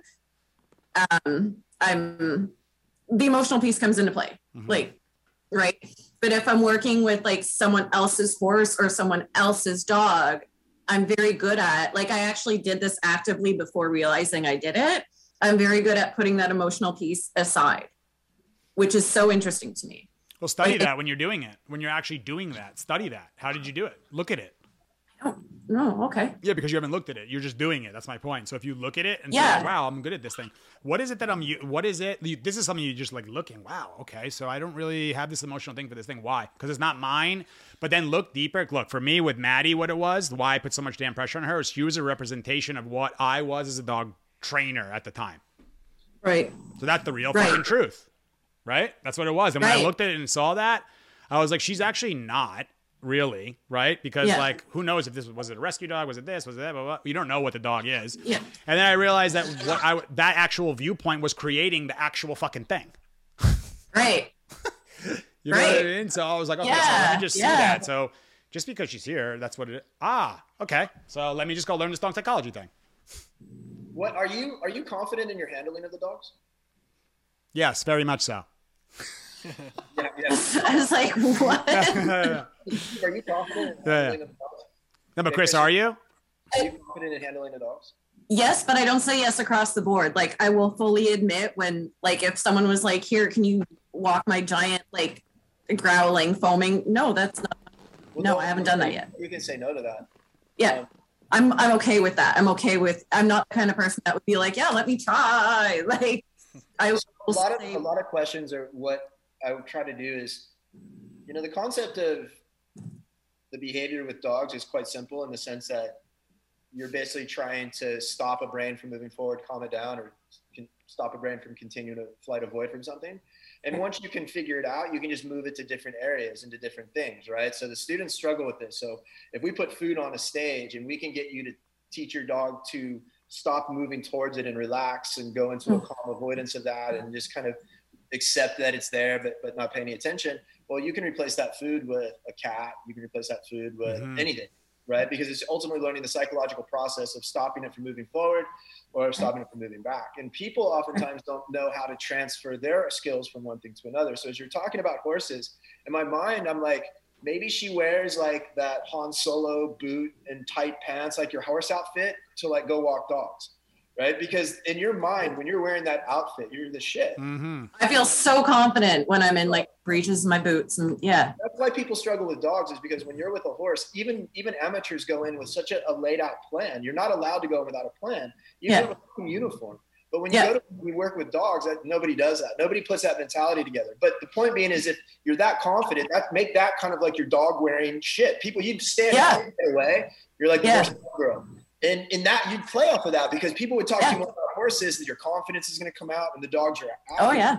And by the way, in business-wise, the people are going to say, who's that fucking lady who wears the horse stuff and like walks the dogs around there? Because by the way, it's attention. Even if they made fun of you, say, yeah, feel free to make fun of me, by the way, because you'll keep talking about me, just so you know. And take a picture of me and post it. Your head will be higher. Your whole thing will be better. I never thought of that. Yeah. Or you can come up with like a business idea, like like something about the horse to the dogs, or like something how you did it that way. You know? Bringing the two together. Everybody's got almost everybody in life has to be confident, but people, based on all these other reasons, forget how to take that and move it over here. You know what I'm saying? Like, I got over a fear of flying by learning to meditate. I didn't learn to meditate on the plane. I learned to meditate at home, and then I meditated on a plane. And then the meditation was stronger than the fear, but I had to consciously choose that. Right. And so that's all hesitation in anything is identifying first there's a hesitation. If you have a pattern why you hesitate, you know, sometimes that's healthy, and sometimes you don't need that. Sometimes you can just say, I'm hesitating here. That's my tendency. Boots, they make me feel the shit. Yeah. You know, I'm gonna pull my hair back in a tight ponytail because apparently I have that, and then I'm gonna go walk dogs. And no, I wouldn't have because what I did put together with it was the energy piece with just animals, right? Like that's the piece that was helping me or support like from one place to another, and I could really be conscious of both with both, right? That's really the only piece I put together. And I've been told, like, if you guys were to come to the barn with me and we had this conversation, you would see, like, I'm very aware that, like, a bit of my anxiety is coming out right now. There'd be none. Like, I've been told that's my fucking, like, wheelhouse, my need, right? You should bring the smell of hay with you in your car and shit like that. Your brain associates your nose, eyes, ears at the stables with your best self. Rub you could rub a rag on the fucking horse. You have the horse smell too. Well, it's funny because my saddle is that blue thing in the corner, and I just oiled it, and I like the smell. You're right. It's a sense brain. Yeah. That's great. So look at you. What was I? What did you say? Todd, she's all like, yeah.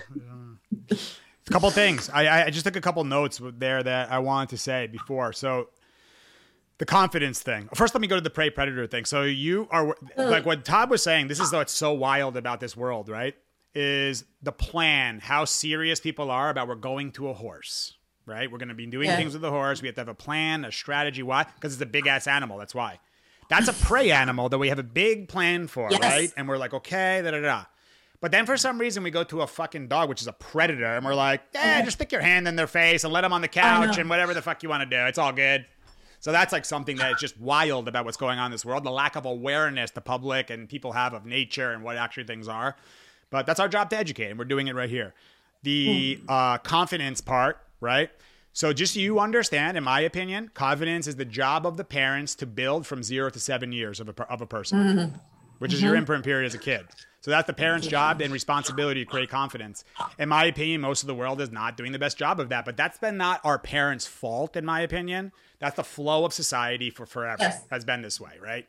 And where the anxieties and traumas and all this bullshit keeps getting passed, the fears and anger and keeps passed on.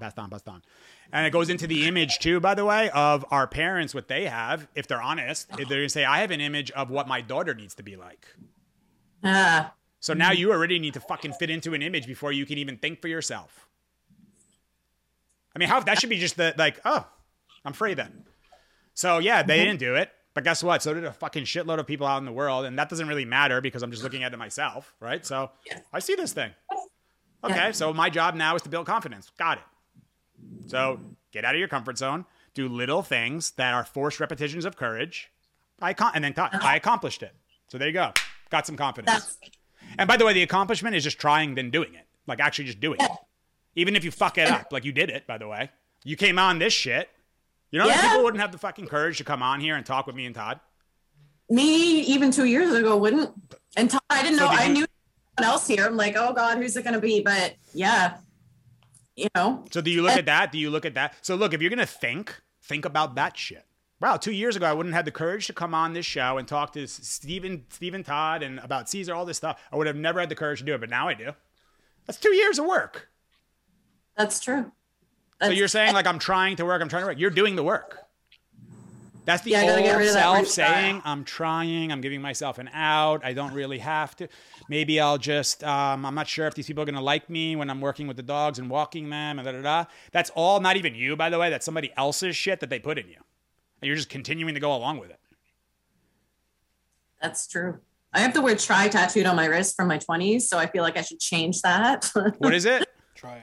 It says try. You can't really tell. Yeah, how do we change that to fucking do? To do. Do? I could do that. It's faded.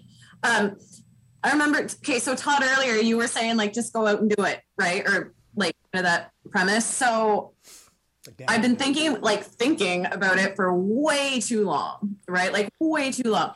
So I think it was a week ago. Yeah, like a week ago Monday, I woke up and was like, I'm just going to fucking do it. Like today's the day. I'm going to go. Like I had vaguely put like a flyer together on Word. And so I sat down at my office at work at the hospital to do case notes and instead opened the flyer and edited it and emailed it to myself. The second I pressed send and it came through to me, I got a message from Steve asking if I wanted to be on the podcast. I shit you not. That's awesome. Like, I was like, what? Wow. Okay. That was wild, dude. For even me, Todd, I was like, that's fucking wild. I said to her, I was like, that's wild. Like we need to do this. It's not a coincidence, though. It's energy. That's what it is. Like, that stuff has. You're gonna notice when you start doing this stuff, and Todd will attest to this shit. That like these things start happening, and we're sold by the bullshit people. I shouldn't say that way. See, there's me meditating. I caught myself. That's my old self being the aggressive fucking New York guy right there, and all this. Yeah, chill the fuck out, bro. No, but we're. I forget what I was saying now. Where was I going with that? All the bullshit people. Bullshit people. I got stuck with the bullshit people. I don't know what I was saying. It was something. It was the universal thing, and then the bullshit people. Coincidences and all No, that. I don't allow myself to say the things that aren't going to work. I mean, that really, the whole part of, and the things I've recognized, if I'm saying those things, they're obviously not a priority. Right? That's exactly. So it's like you're just cluttering yourself up, and That's why the words are important, and being able to listen to the way you talk is important, and listening to the theme and the flavor and the amount of words you choose. It's important to have that. Yeah, and you'll find out the smallest things. Like there's the weirdest connections that you'll start to make, and the thing about what the vessel of the dogs is that they're so easy to reflect you. Yeah. That you'll see it. Like if you were to start to tell us the behaviors you had in your dog, we would be able to know what was happening on the backside.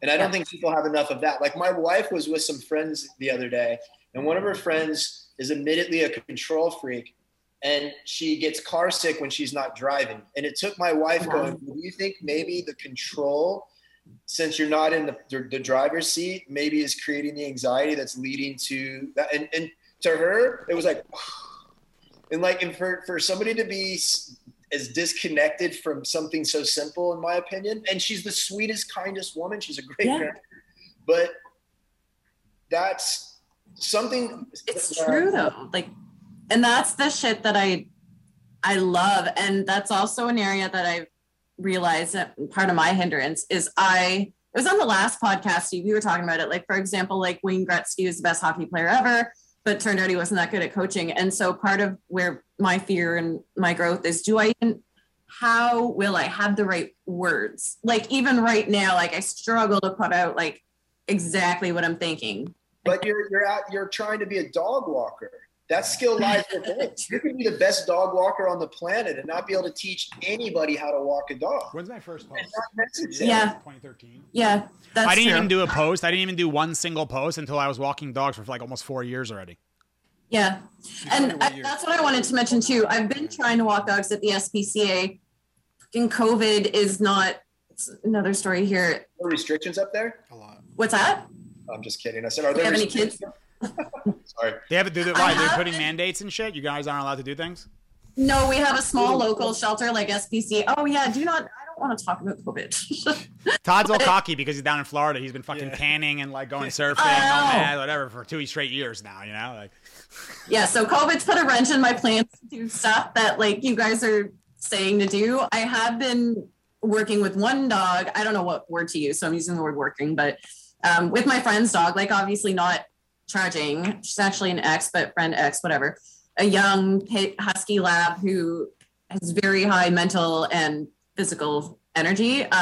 So that's been a really cool experience for me because it's been a challenge, like a fun challenge. So there's been that. But yeah, admittedly, there haven't been too many dogs. What do you do when you work with the dog? What does that mean? Are you walking the dog? Are you trying to get the dog to stay on a place? Are you trying to get the dog to play or, teach? Good question. So Can I just say one thing? That's a really good question because that's word that's thrown around in the dog world all the time is I was working with the dog or I worked the dog. And I'm like, That could mean a zillion different things. How'd you work the dog? I put food there. I just didn't let him touch it for like 1 hour. That's working a dog to me. Like, so what? It's very important to think, see what you did. Yeah. Because if you can clarify it, it tells you there was an intention correct behind the whole thing. Right. Yeah, it's not just a. I just took this dog out and did shit with it, and I worked with it. Yeah. It was what was the plan? What was the intention to do, and what did you execute? Right. Right. So the very first time, I just wanted to see what the dog was like. Like, she was a puppy. I will also mention taken from mom too early. So there's that variable. But anyway, again, I'm no expert. Just from what I know, though, I wanted to like see what the dog's like natural interaction was. And my friend kind of did too. So we had Bobby, my dog, and her together. Because I was like, well. Explain the energy of the puppy. Of the puppy? Explain it, yeah. At the time, this is a horrible word to use, but like. Look, do me a favor. Go right to describing the energy of the puppy with no other words. Try not to set the stage. Okay. And few a word as possible. What was the puppy like? High energy. Okay.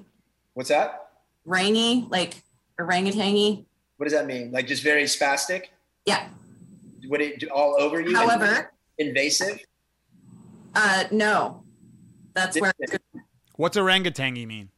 Excited, she said, like real hyper. Yeah, okay. Excited, up, like all over the place. In regards to everything, like space-wise and people. However, very, very, very alert, very curious, very observant with dog, very respectful, but also didn't seem to know like at all what to do with herself. Now, does that mean that she was all over them or she didn't know how to get near him? No, she was all over. Like she didn't have fear. Okay. She didn't have fear of people, like not that like but with dogs was very respectful. Excitement based. Sorry? Excitement based. Yes. The dog is 8. The dog's gonna be 2 in June now. And now what is the dog like? Describe the dog in as few words as possible now. High energy, mental and physical. Smart. What does that mean? Can the dog learn to read? No. Has it practiced math? No, it's key. Can it play guitar?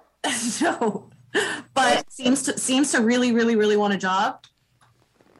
Based on experience, but I'm trying to use little words. Okay. Now, smart is you're given an identity, so you're gonna bring things along with that. Expectations, pressure. He may outsmart me. Beliefs. Okay. What does it mean to be intelligent, by the way? Right. So here's where his intelligence. By the way, that's a whole podcast in itself. And we need to do that. What is intelligence, by the way? But go ahead. Yeah. So in the shortest way possible, to me, understand his intelligence comes from the level of awareness he pays, not that he has the ability to process it at a high level. He processes the information in front of him better than you. That's what being in the moment is. And so you're being studied at the highest degree. And the moment he puts 2 and 2 together, you have something for him. They look smart. Okay. So dogs that look smart, people mean they're easy to train. That means that dog's typically a little more alert. It doesn't mean that it's smart. And it usually, means, like you're saying, there's a high energy to it, but you're making it a positive. And the reason I'm asking you to describe things in as few words as possible, because you have a tendency already in talking to you to bring in all these extracurricular things that are clogging it. I don't even know why we know that it was taken from its mom too early. Right. You know what I'm saying? Yeah. So I appreciate this. To talk about what's in front of you. Don't learn to talk about what's in your head. Learn to talk about what's in front of you. Learn to see what you're seeing. And Yoa's got the best way to describe it. Do it. Move like the dog is moving, and you'll be able to clearly describe what the dog is going through. Move exactly like the dog is moving. The pace, the breathing, the blinking, the moving. So much value. It's the best. I do it. You guys see me make the jokes and fuck around. I'm like, here goes the anxious dog. And I literally, and people think I'm funny, like acting it out. And it is funny, but I'm literally being that dog. I'm trying to put my mind into that dog and what he feels like in that moment. Or the person, what they feel like in that moment too. I mimic people so they can see themselves. I give them a little bit of an Okay, let me just say one thing about the observation part too, because being able to observe us doing this for you, we can observe you 10 times easier than you can observe yourself. Absolutely. Yeah. Right. So Yep. the ability for us to observe, and what Todd said about videoing yourself too, to observe yourself, you can observe yourself that way as well. Yep. But there's tons of value in this stuff. And also, okay, then the other part is the defensiveness, because you've been doing an amazing job of being open-minded and not bringing defensiveness to this. So to me, defensiveness is one of the biggest fucking things of all time that prevents people from growing in any capacity whatsoever. There's no curiosity. There's no interest. There's no open-mindedness. It's just, whoop, like closed. Agreed. You know what I mean? Yeah. So you're doing an amazing job of that, of doing that, because to me, it's just you're coming from the place of I don't know right now. And I'm looking at it, and I'm looking at all those things, and you're utilizing Todd and I, just like you're going to utilize a dog, to say, what are they telling me about myself? Let me look at Todd. Do I feel like this guy is, if I'm giving my full attention and living in the moment, do I believe Todd is a serious guy, that he's telling the truth, blah, blah, blah? It's obvious if you're living in the fucking moment. Yes. Right? But if we're not living in the moment, it's just like, Todd could be here giving gold information, but defensive is like, that's not me. No, there's no way, blah, blah, blah, blah, blah. And then you just stuck. Forget it. Those are the people, by the way, that I've learned over time to say, I understand, not ready. And it's a waste of time to try to pressure them, force them. So that's another one for your clients. Like if you go there to the clients and they're like, a lot of my dog walking clients didn't give a shit about training a dog back in the day. They didn't care. They just wanted the dog fucking walked. Like, just walk my dog. Like, I was like, okay, that's it. So I knew my clients. There's certain camp dogs who come here. The people want them and there's other ones just like, let them go play in the park. That's what they think camp is, you know? So who's the client? Of an understanding, being able to observe the person. Observation is a huge one. Yeah. First, it's observation, the attention on the self, and then obviously others as well. That's the first demo that the students get, is observe and assess. That's right. That's right. That's a great point. So now you've taken us to what the dog is, right? So now Steve and I can clearly see. I mean, just in the way that we've added the words that make, that makes sense. Yeah. We're describing energy. And so basically you're describing how is the dog moving forward? If so, how fast? Is the dog moving back? If so, how fast? And the intensity behind it. So now you said you were doing stuff with the dog. So now what were you doing? Because to us, what we're going to be looking at is, was there something that the dog was going to take out of this that's going to improve the situation? A lot of people work hard but not smart. So now what did you do with the dog? Okay, so and this is again when she was younger up till now. So attempted to structured walking. Okay, so that's perfect. I mean, if that's structured walkings by itself is fantastic. By itself, yeah. Yeah, that could be period right there. That could be it. Yeah, that could often is all it takes. Now, outside of that, what did you do? Before that, like I said, the first thing I did was have her meet my dog so I could get a read on her that I felt only a dog could give me, like on her maybe pack position or like who she truly was kind of thing. And then did the structured walking. Do you feel that you have 100% leadership with your dog? With my dog? I can't say 100. So then my recommendation would be to not use him for that stuff. Fair. What's his energy like? Confident. Okay. How is he when he meets other dogs? Confident. Okay. Tense? No. Relaxed? Not tense in the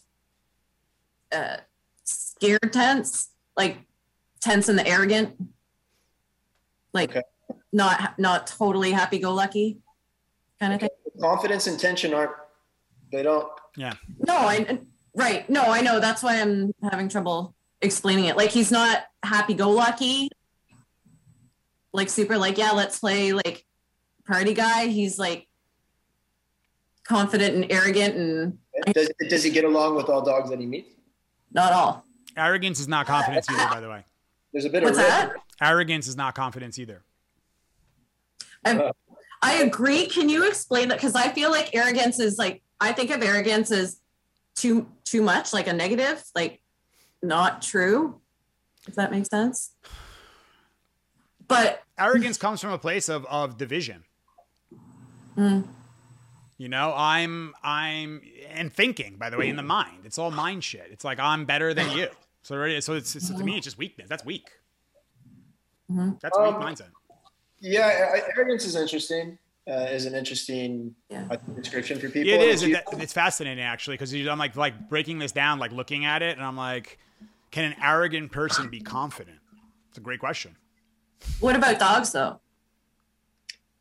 So look, to me, it depends on the word again. Like, what are we? What is arrogance? Like, that's like where I think we're getting. And this happens a lot, by the way, when you're talking about energy and dogs and animals and shit. It's like English words get in the fucking way of understanding what it actually is. You see what I'm saying? Yeah. That's a hard one. I feel like a sponge right now. Like I'm not, that is one thing I can recognize about myself is in the past few years, I've completely ditched being defensive because there's no point. Like I know that Todd's not here to attack me and I know what I don't know. Right. And same with you, you know, like, so I'm an open sponge. I just want to learn. Like, I just want to have dialogue with people that are in whatever we're talking about, you know what I mean? So that's the plan. That's the whole purpose of this thing. You're getting a glimpse. Listen, Todd, this is what I really did when I started this thing. It's only the fourth episode of this shit, of like this version of it, whatever.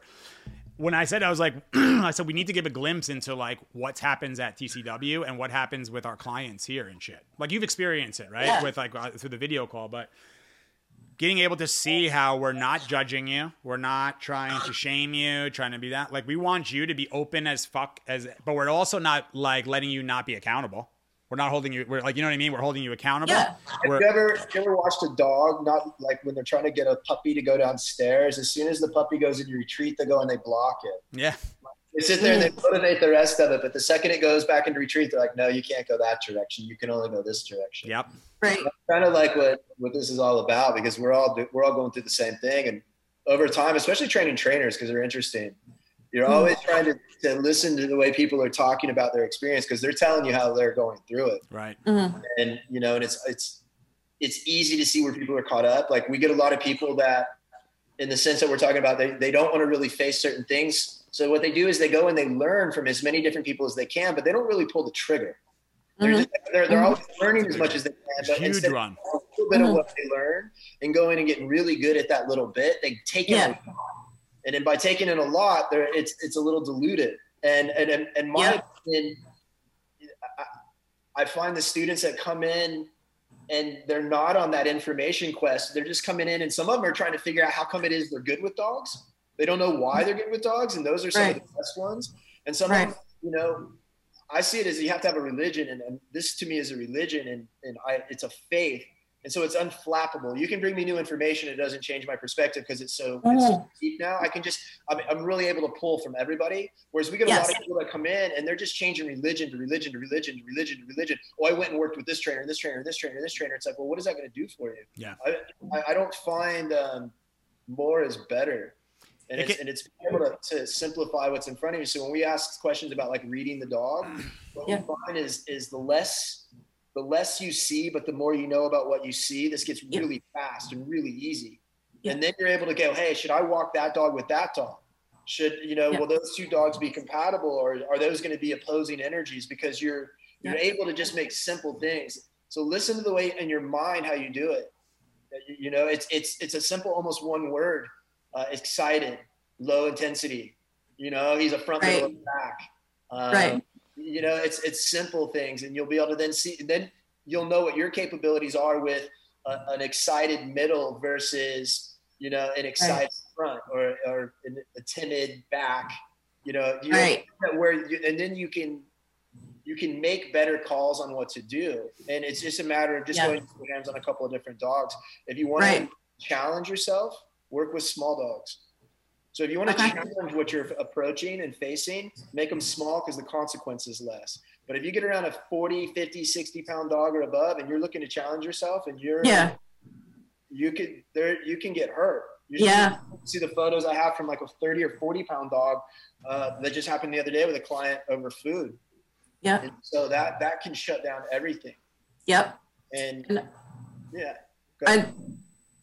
I've had that experience too, not from like wanting to take on too much, but again, I don't want to take up too much time, but with my own guy, like earlier in his life. So I had that fear experience of a bite, and you know how that derails things, and getting over that. And I've also wanted to I have been trying to go out and observe dog language, like the hands-on thing. Yeah. But also just watching dogs interact, I don't take my dog to the How about park. this?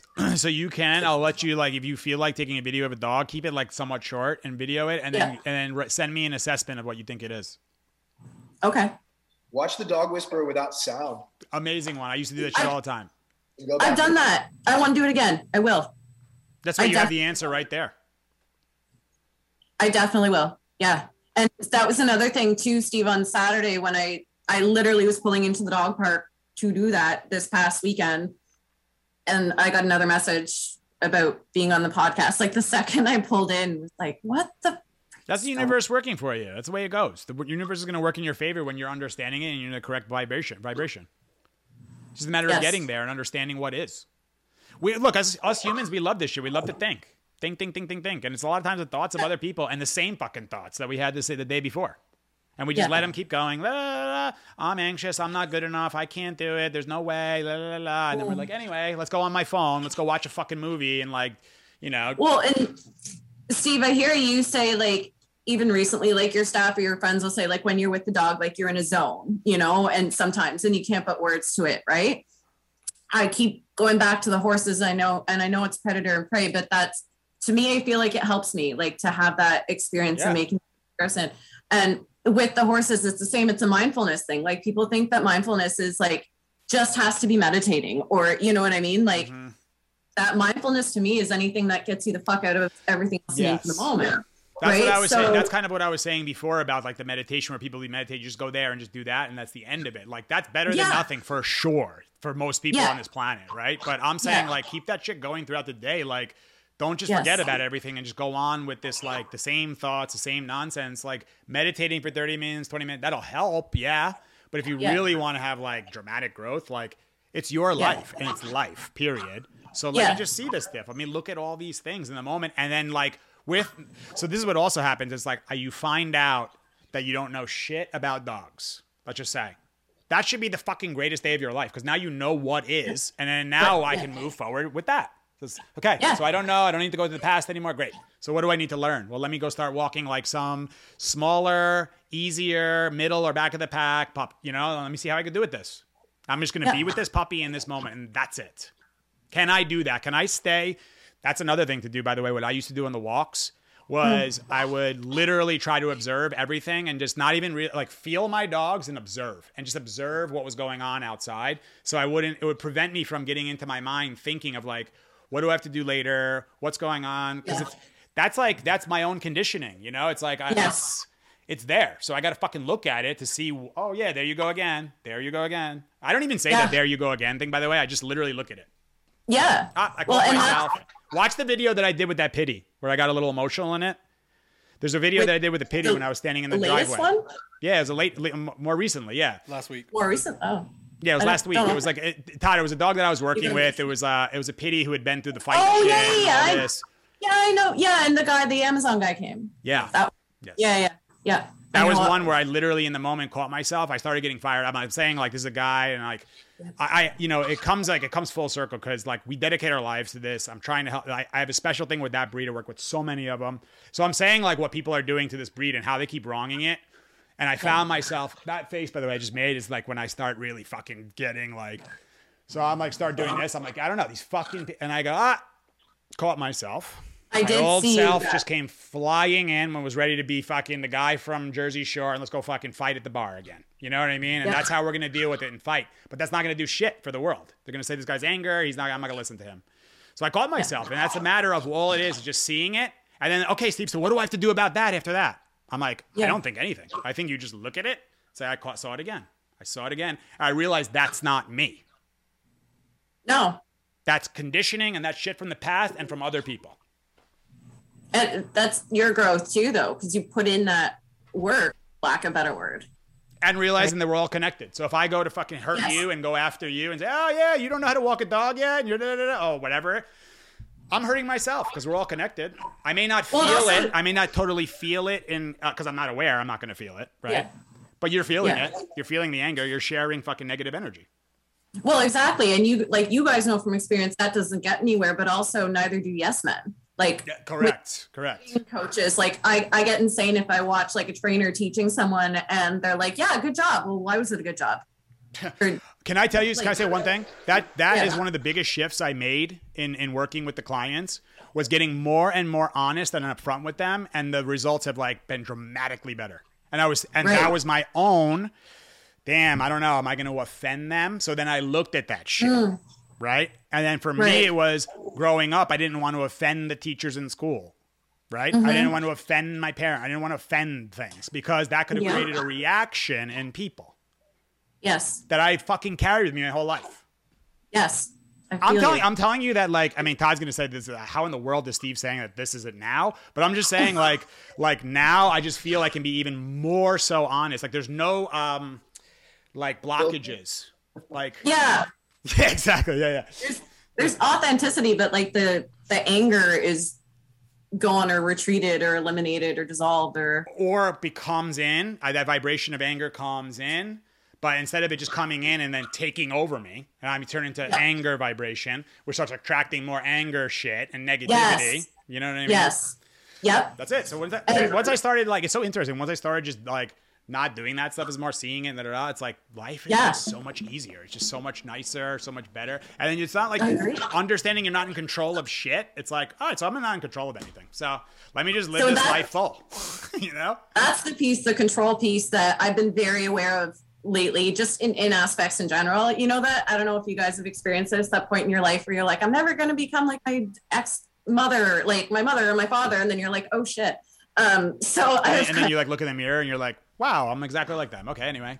And people think that's genetics. People think that's genetics.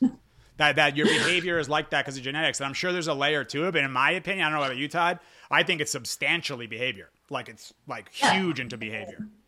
Not so much genetics. Like, of course, there's genetics that are like factors and what are people prone to and all that shit. But because the reason I said that, I had a girl who was adopted, and she was like, I'm nothing like my biological mother. I'm everything like my mom, my stepmom, or my whatever, adopted mom. Sure. Yeah. It's a whole nature versus nurture thing, right? Yeah. But that's what I appreciate lately is, like, give me what you see from the outside, like, for me. Because like you said, I can't see it. I say it to my clients all the time, like, it helps to have a different perspective. You can't see the forest through the trees all the time, hardly ever, actually. So the more you have other people, and also other people that you know aren't angry and negative energy, but also not yes men, like, you start to recognize that shit. I think once you go inward, you start to, I don't know, it's a whole people are just agreeable, and which is another word for avoiding conflict. That's it, which is lack of confidence, by the way. That's true. Agreeableness is also a trait, though. So some people, that's just it is a trait. It's true. Mm-hmm. You know, everything becomes just habitual over time. There's different levels of agreeableness. There's the people that you can tell are just, they have an agreement to what they're saying, and it becomes the shield, the avoidance that you're talking about. Mm-hmm. And some people are just genuinely sweet people that put others first. Yeah. And, you know what I mean? And I think there's that layer of agreeableness that's just like an innate deep kindness. Are you ready to potentially get canceled? So there are studies that show that the feminine is more agreeable than the masculine. How wild is that to think about, right? So the feminine is more agreeable than the masculine. It's not a coincidence that we may have 80% female clients. You could say that, or feminine clients, I should say. Let's put it that way. It's also female, though. It's female. But it's the craziness of society nowadays that we can barely even talk about that.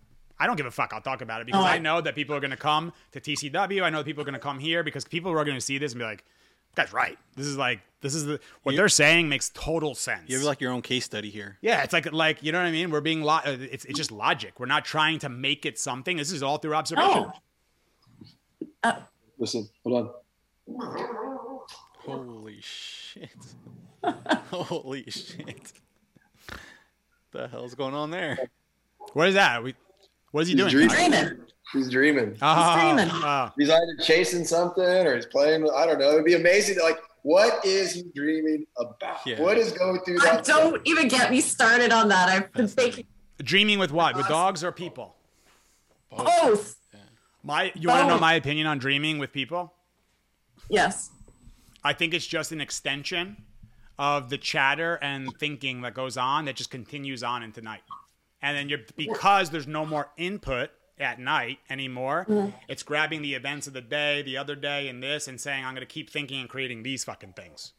What do you think about that? I'm on the fence. What about when like this is going into beliefs. Like recently, I feel I had my old dog Jojo, who I had not thought about at all, randomly show up in my dream. He was a Rottie, and he was really old in the dream, and in real life he died when he was 3, and he just showed up in my dream. So I was like, cool, Jojo's here to egg me on to do, I don't know, that's just my... I think it's a little bit of everything. Exactly. I was going to say, what if it's a combination of all that? Well, if you think about right now, let's just say you went out and went on a drive somewhere. Your brain is collecting so much information, but it's not necessarily processing all of it, but it's collecting it. And then your brain organizes at night. Yes. It Yes. organizes itself and things. So a lot of people believe that what's happening is a lot of the things you took in are just kind of falling in different places. And so for some reason, the green lizard from the Geico board is now sitting down having dinner with somebody from a Chili's commercial, and and then sometimes I think our brain is expressing feelings. Yeah. I've had some dreams that if I sat down, I'm really curious about the repetitive dreams that obviously I think are obvious displays of something. Some type of emotion or some type of thought that either it's too much of it, or you don't want to face it. Who knows? But I mean, from a dog though, that was like, what is he doing? He sounds like looks like that's what's fascinating to me is the dog dreaming thing. That's more fascinating to me because I think the human thing is like there's a little bit of like something that I can put because I am human. We're human, so we can kind of like that could be like a combo of those things. Yeah. To a dog who truly is in the moment, you're like, the fuck are you doing, dude? Like I felt that too. Like, what do you? That was really the most like weirdest moments that made me think, how does a dog actually go through the day? Like truly go through the day, and how easy reality is bent. As I was at a hardware store, and I had Mr. Pickles with me, and there was a big pet door. There was like a screen door that had a big pet opening, and there was a big sticker of a dog on the door. And when he looked over and saw it, he walked over to it and he went to do like a smell ritual, and he went to move around it. And then he went like this. He moved it, like he went back, like, wait a second, this isn't real. Like it went. Oh, no way. Imagine something going from real to not real in a moment. I mean, that's what like our psychiatric issues are based on. So something like, he's like, oh, look, that's it. Wait, that's not there. And so I'll constantly be going through that in a dog's life. And that's why earlier when you said smart, think about that. That's why I really want people to be cautious about the pressure and I know it's not conscious, but it makes us do weird things. And they're so hanging on to reality sometimes. I think that, that's why they're so easily effed up with us, because we don't have that small sensitivity like we're talking about, like a sticker. Yeah. Right? Next time somebody tells me their dog is smart, I'm like, look, my dog got fooled by a fucking sticker and love. I don't know how smart your dog is, but mine's not real bright. I got a quick question, although it can be a big conversation for both of you. I have to go in like 10-ish minutes. Have you guys heard of the Enneagram? What? The Enneagram? Enneagram? Yeah. I feel like I have. I feel like we heard about this. What is it? Sure.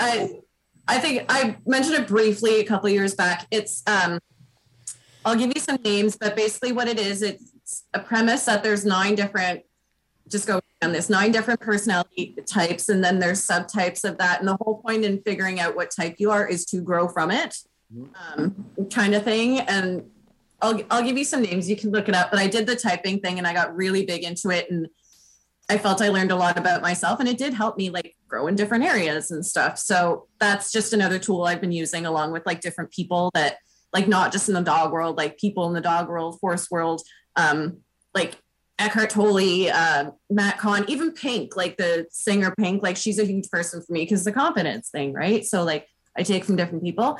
I did want to ask you both, like what would be your main either piece of advice in the dog walking thing or in the confidence building thing, or any generic piece of advice you'd have for me going forward? So, you mentioned early on in the conversation that you considered yourself a back, so you need to practice front thing. Got it. So I'm a big believer in the opposing force type of thing. And so and I don't know what that means to you. I don't know what your definition of I'm a back means, but to me, it means that you're less likely to step into a conflict. You're more likely to move away. Your brain is more inclined to move back than forward. And that means that you need to train your brain to move forward. And it can be a million things. It can be martial arts. It could be self-defense type of things. It could be going and shooting guns. It could be I want to do that. Going and destroying things. It's something that makes you want to move forward. There's an animalistic immediate understanding to those directions that we tend to move. And if you're going to work with animals, I think it's like Steve's description, a predator. Yeah, you need to have, at least if it's not innate, you need to have a practice of how to move forward. You need to, you need to know how to present yourself in a way that there's elements of front to it. Right. And that would be mine. To double down, like as I'm looking at Todd talking, I look behind his right ear or left ear, whatever you call it, and there's that big heavy bag back there. Yes. I don't know if that's a thing, if that's something, but I found, and me and Todd talk about this a lot, of not only is it the mindset that comes with martial arts, but also the body mechanics that come with it, which is very similar to the body mechanics of leash walking and all that stuff. You're learning how to use the body and move left, right, back, forward. Amazing. Watch dogs play or fight in super slow-mo. And their understanding of movement and distance and range and reach and the way that it's a very matrixy thing. And I think people don't really honor the physical element of being with a dog, and the balance and the movement and everything. And it's over time, you learn to move like a pro or an amateur, you know, and the more equipped you are to be stable and move forward, those things I think paid gigantic dividends. I think it's huge. And it's also like something that just came to my mind with all this. And this is, again, like could get a little political, but whatever, is how Joe Rogan right now is the one who's trying to be canceled, right? By everybody. They're trying to go after him and call him all these things and all this, right? I believe that his background in martial arts psychologically is what allows him to deal with all this pressure that's coming at him hardcore and pure calmness. No doubt. I mean, look, I saw something. They said the video that I saw, I fucking lost it laughing, but because I just have so much like respect for somebody who's like getting so much bullshit attacked at him. And then all of a sudden it's like, so how are you dealing with this, Joe? And he posts a video of him laughing hysterically at a dessert that's a flaming dessert on the thing. He goes, I send people this video. Him and his friends are laughing their ass off. He goes, plus I'm on mushrooms. That's how I'm dealing with all this. And it's like, and think about that. The person who he's in laughter, he's in joy, he's calm, he's confident, he's loving. You see all the people who are coming out talking about him, what they're all saying about him, right? The people who actually know him. So it's interesting to me. That was the real interesting thing to me to see. And I believe that's a big factor in it. I believe it actually really has helped me, mixed martial arts or just martial arts in general, whatever it is, of understanding the body, understanding the mind. Why am I afraid to punch this bag? How come, wow, I can't even move forward without falling. I didn't even realize that about myself. It's a great thing to have. And not to mention, look at the asset. It's like the body mechanics, the mindset, but then you have self-defense for your life too. And it's not such a bad thing to have as a female in 2022 right now. Yeah. And I heard the girl on the last podcast last week say something about being small physically. And she was thinking outwardly with you guys about like, oh, maybe that's why I have some fear. And I had never thought about that before. And I'm also small, but it just kind of opened my mind. Like, I don't know, maybe that's the thing. As animals, we know when we're safe and we're not. And if you find that you've gotten yourself habituated to feeling unsafe, that triggers anxiety. Yes. And so being able to have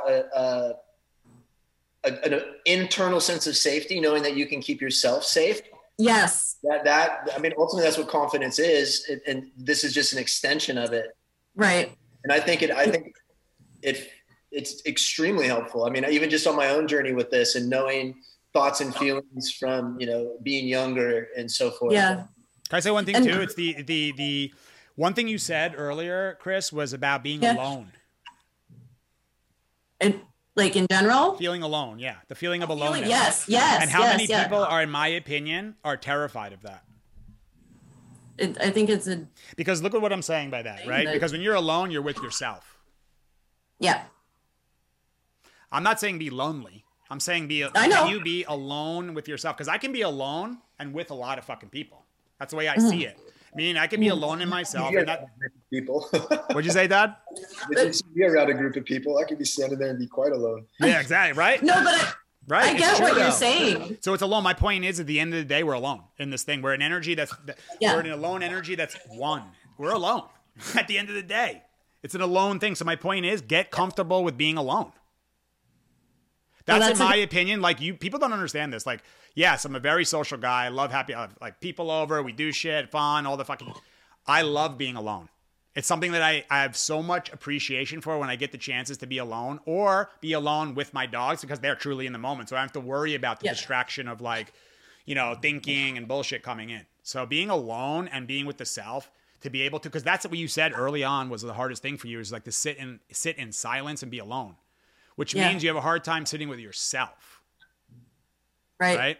Which means you have means that you don't have the understanding of life just yet. Which is, but to me, that shouldn't be like, oh no. That should be like, no, that's fucking amazing, because life is about growth. I'm either growing or dying. And therefore, since I don't know everything, I can grow for the rest of my life, which means I'll live a full ass life.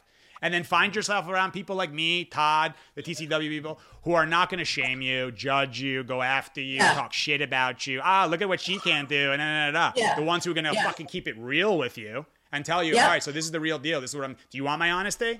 I love you enough to have this honest conversation with you and tell you the fucking truth. You see what I'm saying? That's the real shit. That's the thing for me of, like, that's love to me. Is being 100%. I agree. If I bullshit you, do I love you? No, because that's not helping. That's right. It's bullshit. I'm doing it because I want to avoid conflict. Yeah, exactly. I'm not willing to have put that level of effort in with you. So I'll just avoid it until you're doing a good job. With coming from the image of I'm a good person. Because I said you're a good job, and I didn't make you feel some way. Yes. And the being alone thing also, to me, like, transitions right into intertwined with building the confidence piece, right? Because as you're thinking about it, and I'm like, I think, like, even just doing the dog walking thing, I know myself, and this is my growth area. If I had, like, I even say to my best friend back home in Ontario, I'm like, dude, if you were here, if I was there, like, let's do it. That would be, and I'd have zero hesitations because I'm not alone, right? Mm-hmm. Like, I go to the barn and train young horses or whatever. If I'm alone, I'm like, oh, like, my anxiety goes up. Admittedly, I'll do way less. If there's people there, I feel like the shit. Like, it's the energy. Like, it's just a confidence. So that is my work. That's it. Yeah. So you see it. Yeah. Thank you, guys. This is amazing. I really appreciate that. So what are you going to do? So what are you going to do? What am I going to do? I don't know what to do first. See, right now I'm just on a high of excitement of, like, eyes being opened in growth areas. Okay. That's great. So that's great, though. Tangibly, after, like, I get off this computer for the day today, after I take him out, I'm going to come home and not turn on any media and set, like, a period of time for that. I like it. That's going to be my today's step. And set a period for what? What are you going to do during that time? I could read. You could, but what are you going to do? Yeah, it's a good book. Real good book. Is it? Yeah. It's How to Do the Work, Dr. Nicole. She's called the Holistic Psychologist, Todd, on Instagram. She's actually really good. Like someone had mentioned her on one of my posts and was like, oh yeah, you sound like the Holistic Psychologist with the stuff you're saying. Yeah. And she commented, JoJo has talked about her before. Yeah. And the girl actually commented on my thing and said that she's, like, a huge fan of Caesar and shit. So maybe we could do something. We could connect. If you're doing a TCW for the mental health field. I would love that shit, dude. Get her. Can I say something else, by the way? Is something that you don't have to go to. Like, look, I don't understand. I don't have the understanding of this part. But why people won't put this work and do this stuff, and they wait until some big event happens in their life, some horrible event, and then they're like, fuck, I need to make a change, right? They go to, like addiction. They go to the full depression, anger, fights, jail, all this shit. And then it's like, oh, fuck, I got to do something, right? Yeah. So when I say this stuff, and when Todd said, I've been through shit. Todd's been through shit. Yoa, who's that? Been through shit. The trainers there have been through shit. Cesar, oh my God, has been through some shit. Yeah. So that's why, in my opinion, we're not fearful to go to these places with people because we've been there. Yeah. And I'm not scared to, like, I know that it's one that's going to be, look, this stuff can be uncomfortable for sure. It's uncomfortable for me sometimes to like, look, and let me say something to you, Todd, is that when Todd came in, something that I noticed very early on was that that has actually really helped me in my career is watching how direct Todd can be at times with people, where I found myself, Steve, the big fucking tough guy from New York, dancing around subjects. Because I didn't want to offend. I didn't want to go there and have those real things, right? Yeah. So that was the truth. But I had an image of I'm a tough guy. Yeah. So that image couldn't be broken because that's what I lived life with. And that was my certainty in life, my control of what everything was safe and everything. In reality, total fucking delusion or illusion, whatever you want to call it. And I was living in a basically la land, sleeping, not aware of anything fucking life. So what I'm saying for you, just enjoy this process. You're alive. Yeah. You're unfortunately in Canada, but you're alive. I know. No, but you're alive. You have your health. You have an open mindset. You've survived all the shit you've been through now. Yep. So you're here now, and now you have a full life ahead of you. It's fucking amazing. And you're open-minded, and the open-mindedness to be able to look at this. Look, and again, you had the courage to come on here. You made a tremendous growth in 2 years. We have to create a world like this that people are able to feel safe with people, other humans, and not feel like ready to be attacked. And I would tell the people who have been attacked out there and get shamed and all that shit, bring that shit to me and Todd. Come shame us. Because we know ourselves. Let's see if these people know themselves who are fucking going after people and putting them down. Exactly. Me and Todd will. And the thing is, people say, what are you guys going to do to them? We're going to literally expose them psychologically to see who they truly are, which means we're not really doing anything but just showing them who the fuck they are. Yeah. And that's what they're angry about. That's what they're terrified of. That's what they're fearful of. Not you. They're you know what I'm saying? Ooh. Yeah, not us. They're fearful of that. So if they're honest with themselves, that's the real case. Yeah, you guys are peer supporters. I don't know if you know it, but you are. What does that mean? Peer supporters, it's based off lived experience, number one. Okay. And meeting someone where they're at, you're not telling them what to do. You're meeting them where they're at and supporting them where they're at, but it's based off of lived experience. So therefore the person's going to take you more seriously, and you're inspiring hope and role modeling that. Wow. So listen to this one, Todd, that just popped in my head with that was when Cesar, I don't know how much, if he's shared this publicly, but when Cesar committed suicide, attempted to commit suicide, they required him to go to a mental health thing. When he was there at the mental health place and recovering and all that, when they would go into the meetings, all the people who were there in recovery and all that stuff, when the doctors would be there with their white coats and all that shit, they would want nothing to do with them. And all of a sudden, Cesar would start talking, and they would all and listen to Cesar. And basically, Cesar was putting on his own groups in the fucking thing after he just had almost committed suicide. Just by going, what you're saying, they've been through it. He went through it. Yes, that's exactly it. We call ourselves, or we're called a complement to the clinical team because we're not replacing them. We're an addition to, we're a complement, but it's just that there is a piece for everything. You know, there's a piece for the social worker and the psychiatrist and you know, they're all needed. They all do different things, but without the peer support, like I even said this, I remember being 16 and didn't know the word peer support, but I remember being 16 and being like, I'm so fascinated at how people's brain works. And, you know, I'd love to help them, but something in me was always like, I wouldn't take someone seriously who just read a book and then preached it at me. So I don't know, instinctively, innately waited and like lived my life and fucked up and had experiences good and bad. And then went to school to become an addictions mental health worker when I started to sort my shit out. And now I'm doing what my brain at 16 was like, hey, that'd be really cool. And it is like, it's really cool. Even with me, like with you guys, I'm like, yeah, cool. I respect you because you get it. You're not putting me down. You're not, you know, this, that, and the other thing. You're just there and having a conversation and you get it. And it's the coolest thing. So, and think about it. That dog brought this whole scenario together. Yes. Strong intention. Yes. Another reason that dog came into your life. Very totally. Nice talking to you. Look at him. Oh. He's like, what's up, bro? Yep, all me. I'm just being a dog, fucking killing it as always, you know. He's got the worst life ever. Although I will say, I'm going to give us some credit because we had a big storm yesterday. And who was the only people in the neighborhood out last night? That's right. It was us. And then celebrate that shit. Feel like that's right. I'm the one out here in the fucking cold. When I'm out there chopping the ice and all that, I'm like, yeah. But I go in like, nah, I get to chop this ice at my fucking ranch. Put that momentum going. You know what I mean? Yeah, that I'm mindset out here. Too. even had the mentality, look, people didn't have the courage to get out here. It's cold as fuck out here and there's snow everywhere. And I had the confidence to put my shit on with my dog and go out in this elements and weather. So you're already doing the cold shit already. So you now go take a cold shower. I don't know if I want to do cold showers in Canada though, Todd. Yeah, I'm not gonna lie to you and say I'm gonna jump on that one, but I will think about it. Yeah. Do moderately cold showers in Canada.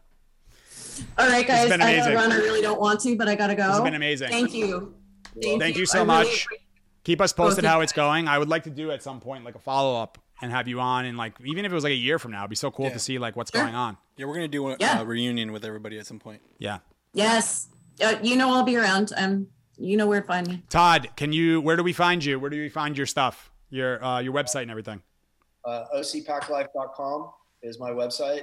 I have social media. I haven't posted in forever, but at Todd Langston is Instagram.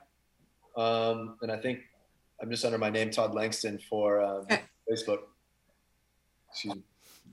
We got to get you posting some more shit, Todd. Got too much good information to give. Yeah, seriously, Todd.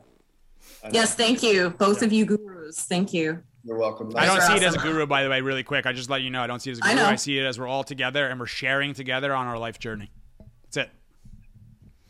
I am not your guru. No offense, yo, a dog guru. I am not your guru. I know, but I appreciate you guys that much. I wanted you to know. All right. Appreciate it. I got to go. Todd, thank you so much, guys. bro. Appreciate it. Bye, guys. Thank you. Yeah. All right. Talk Good soon. one. Later.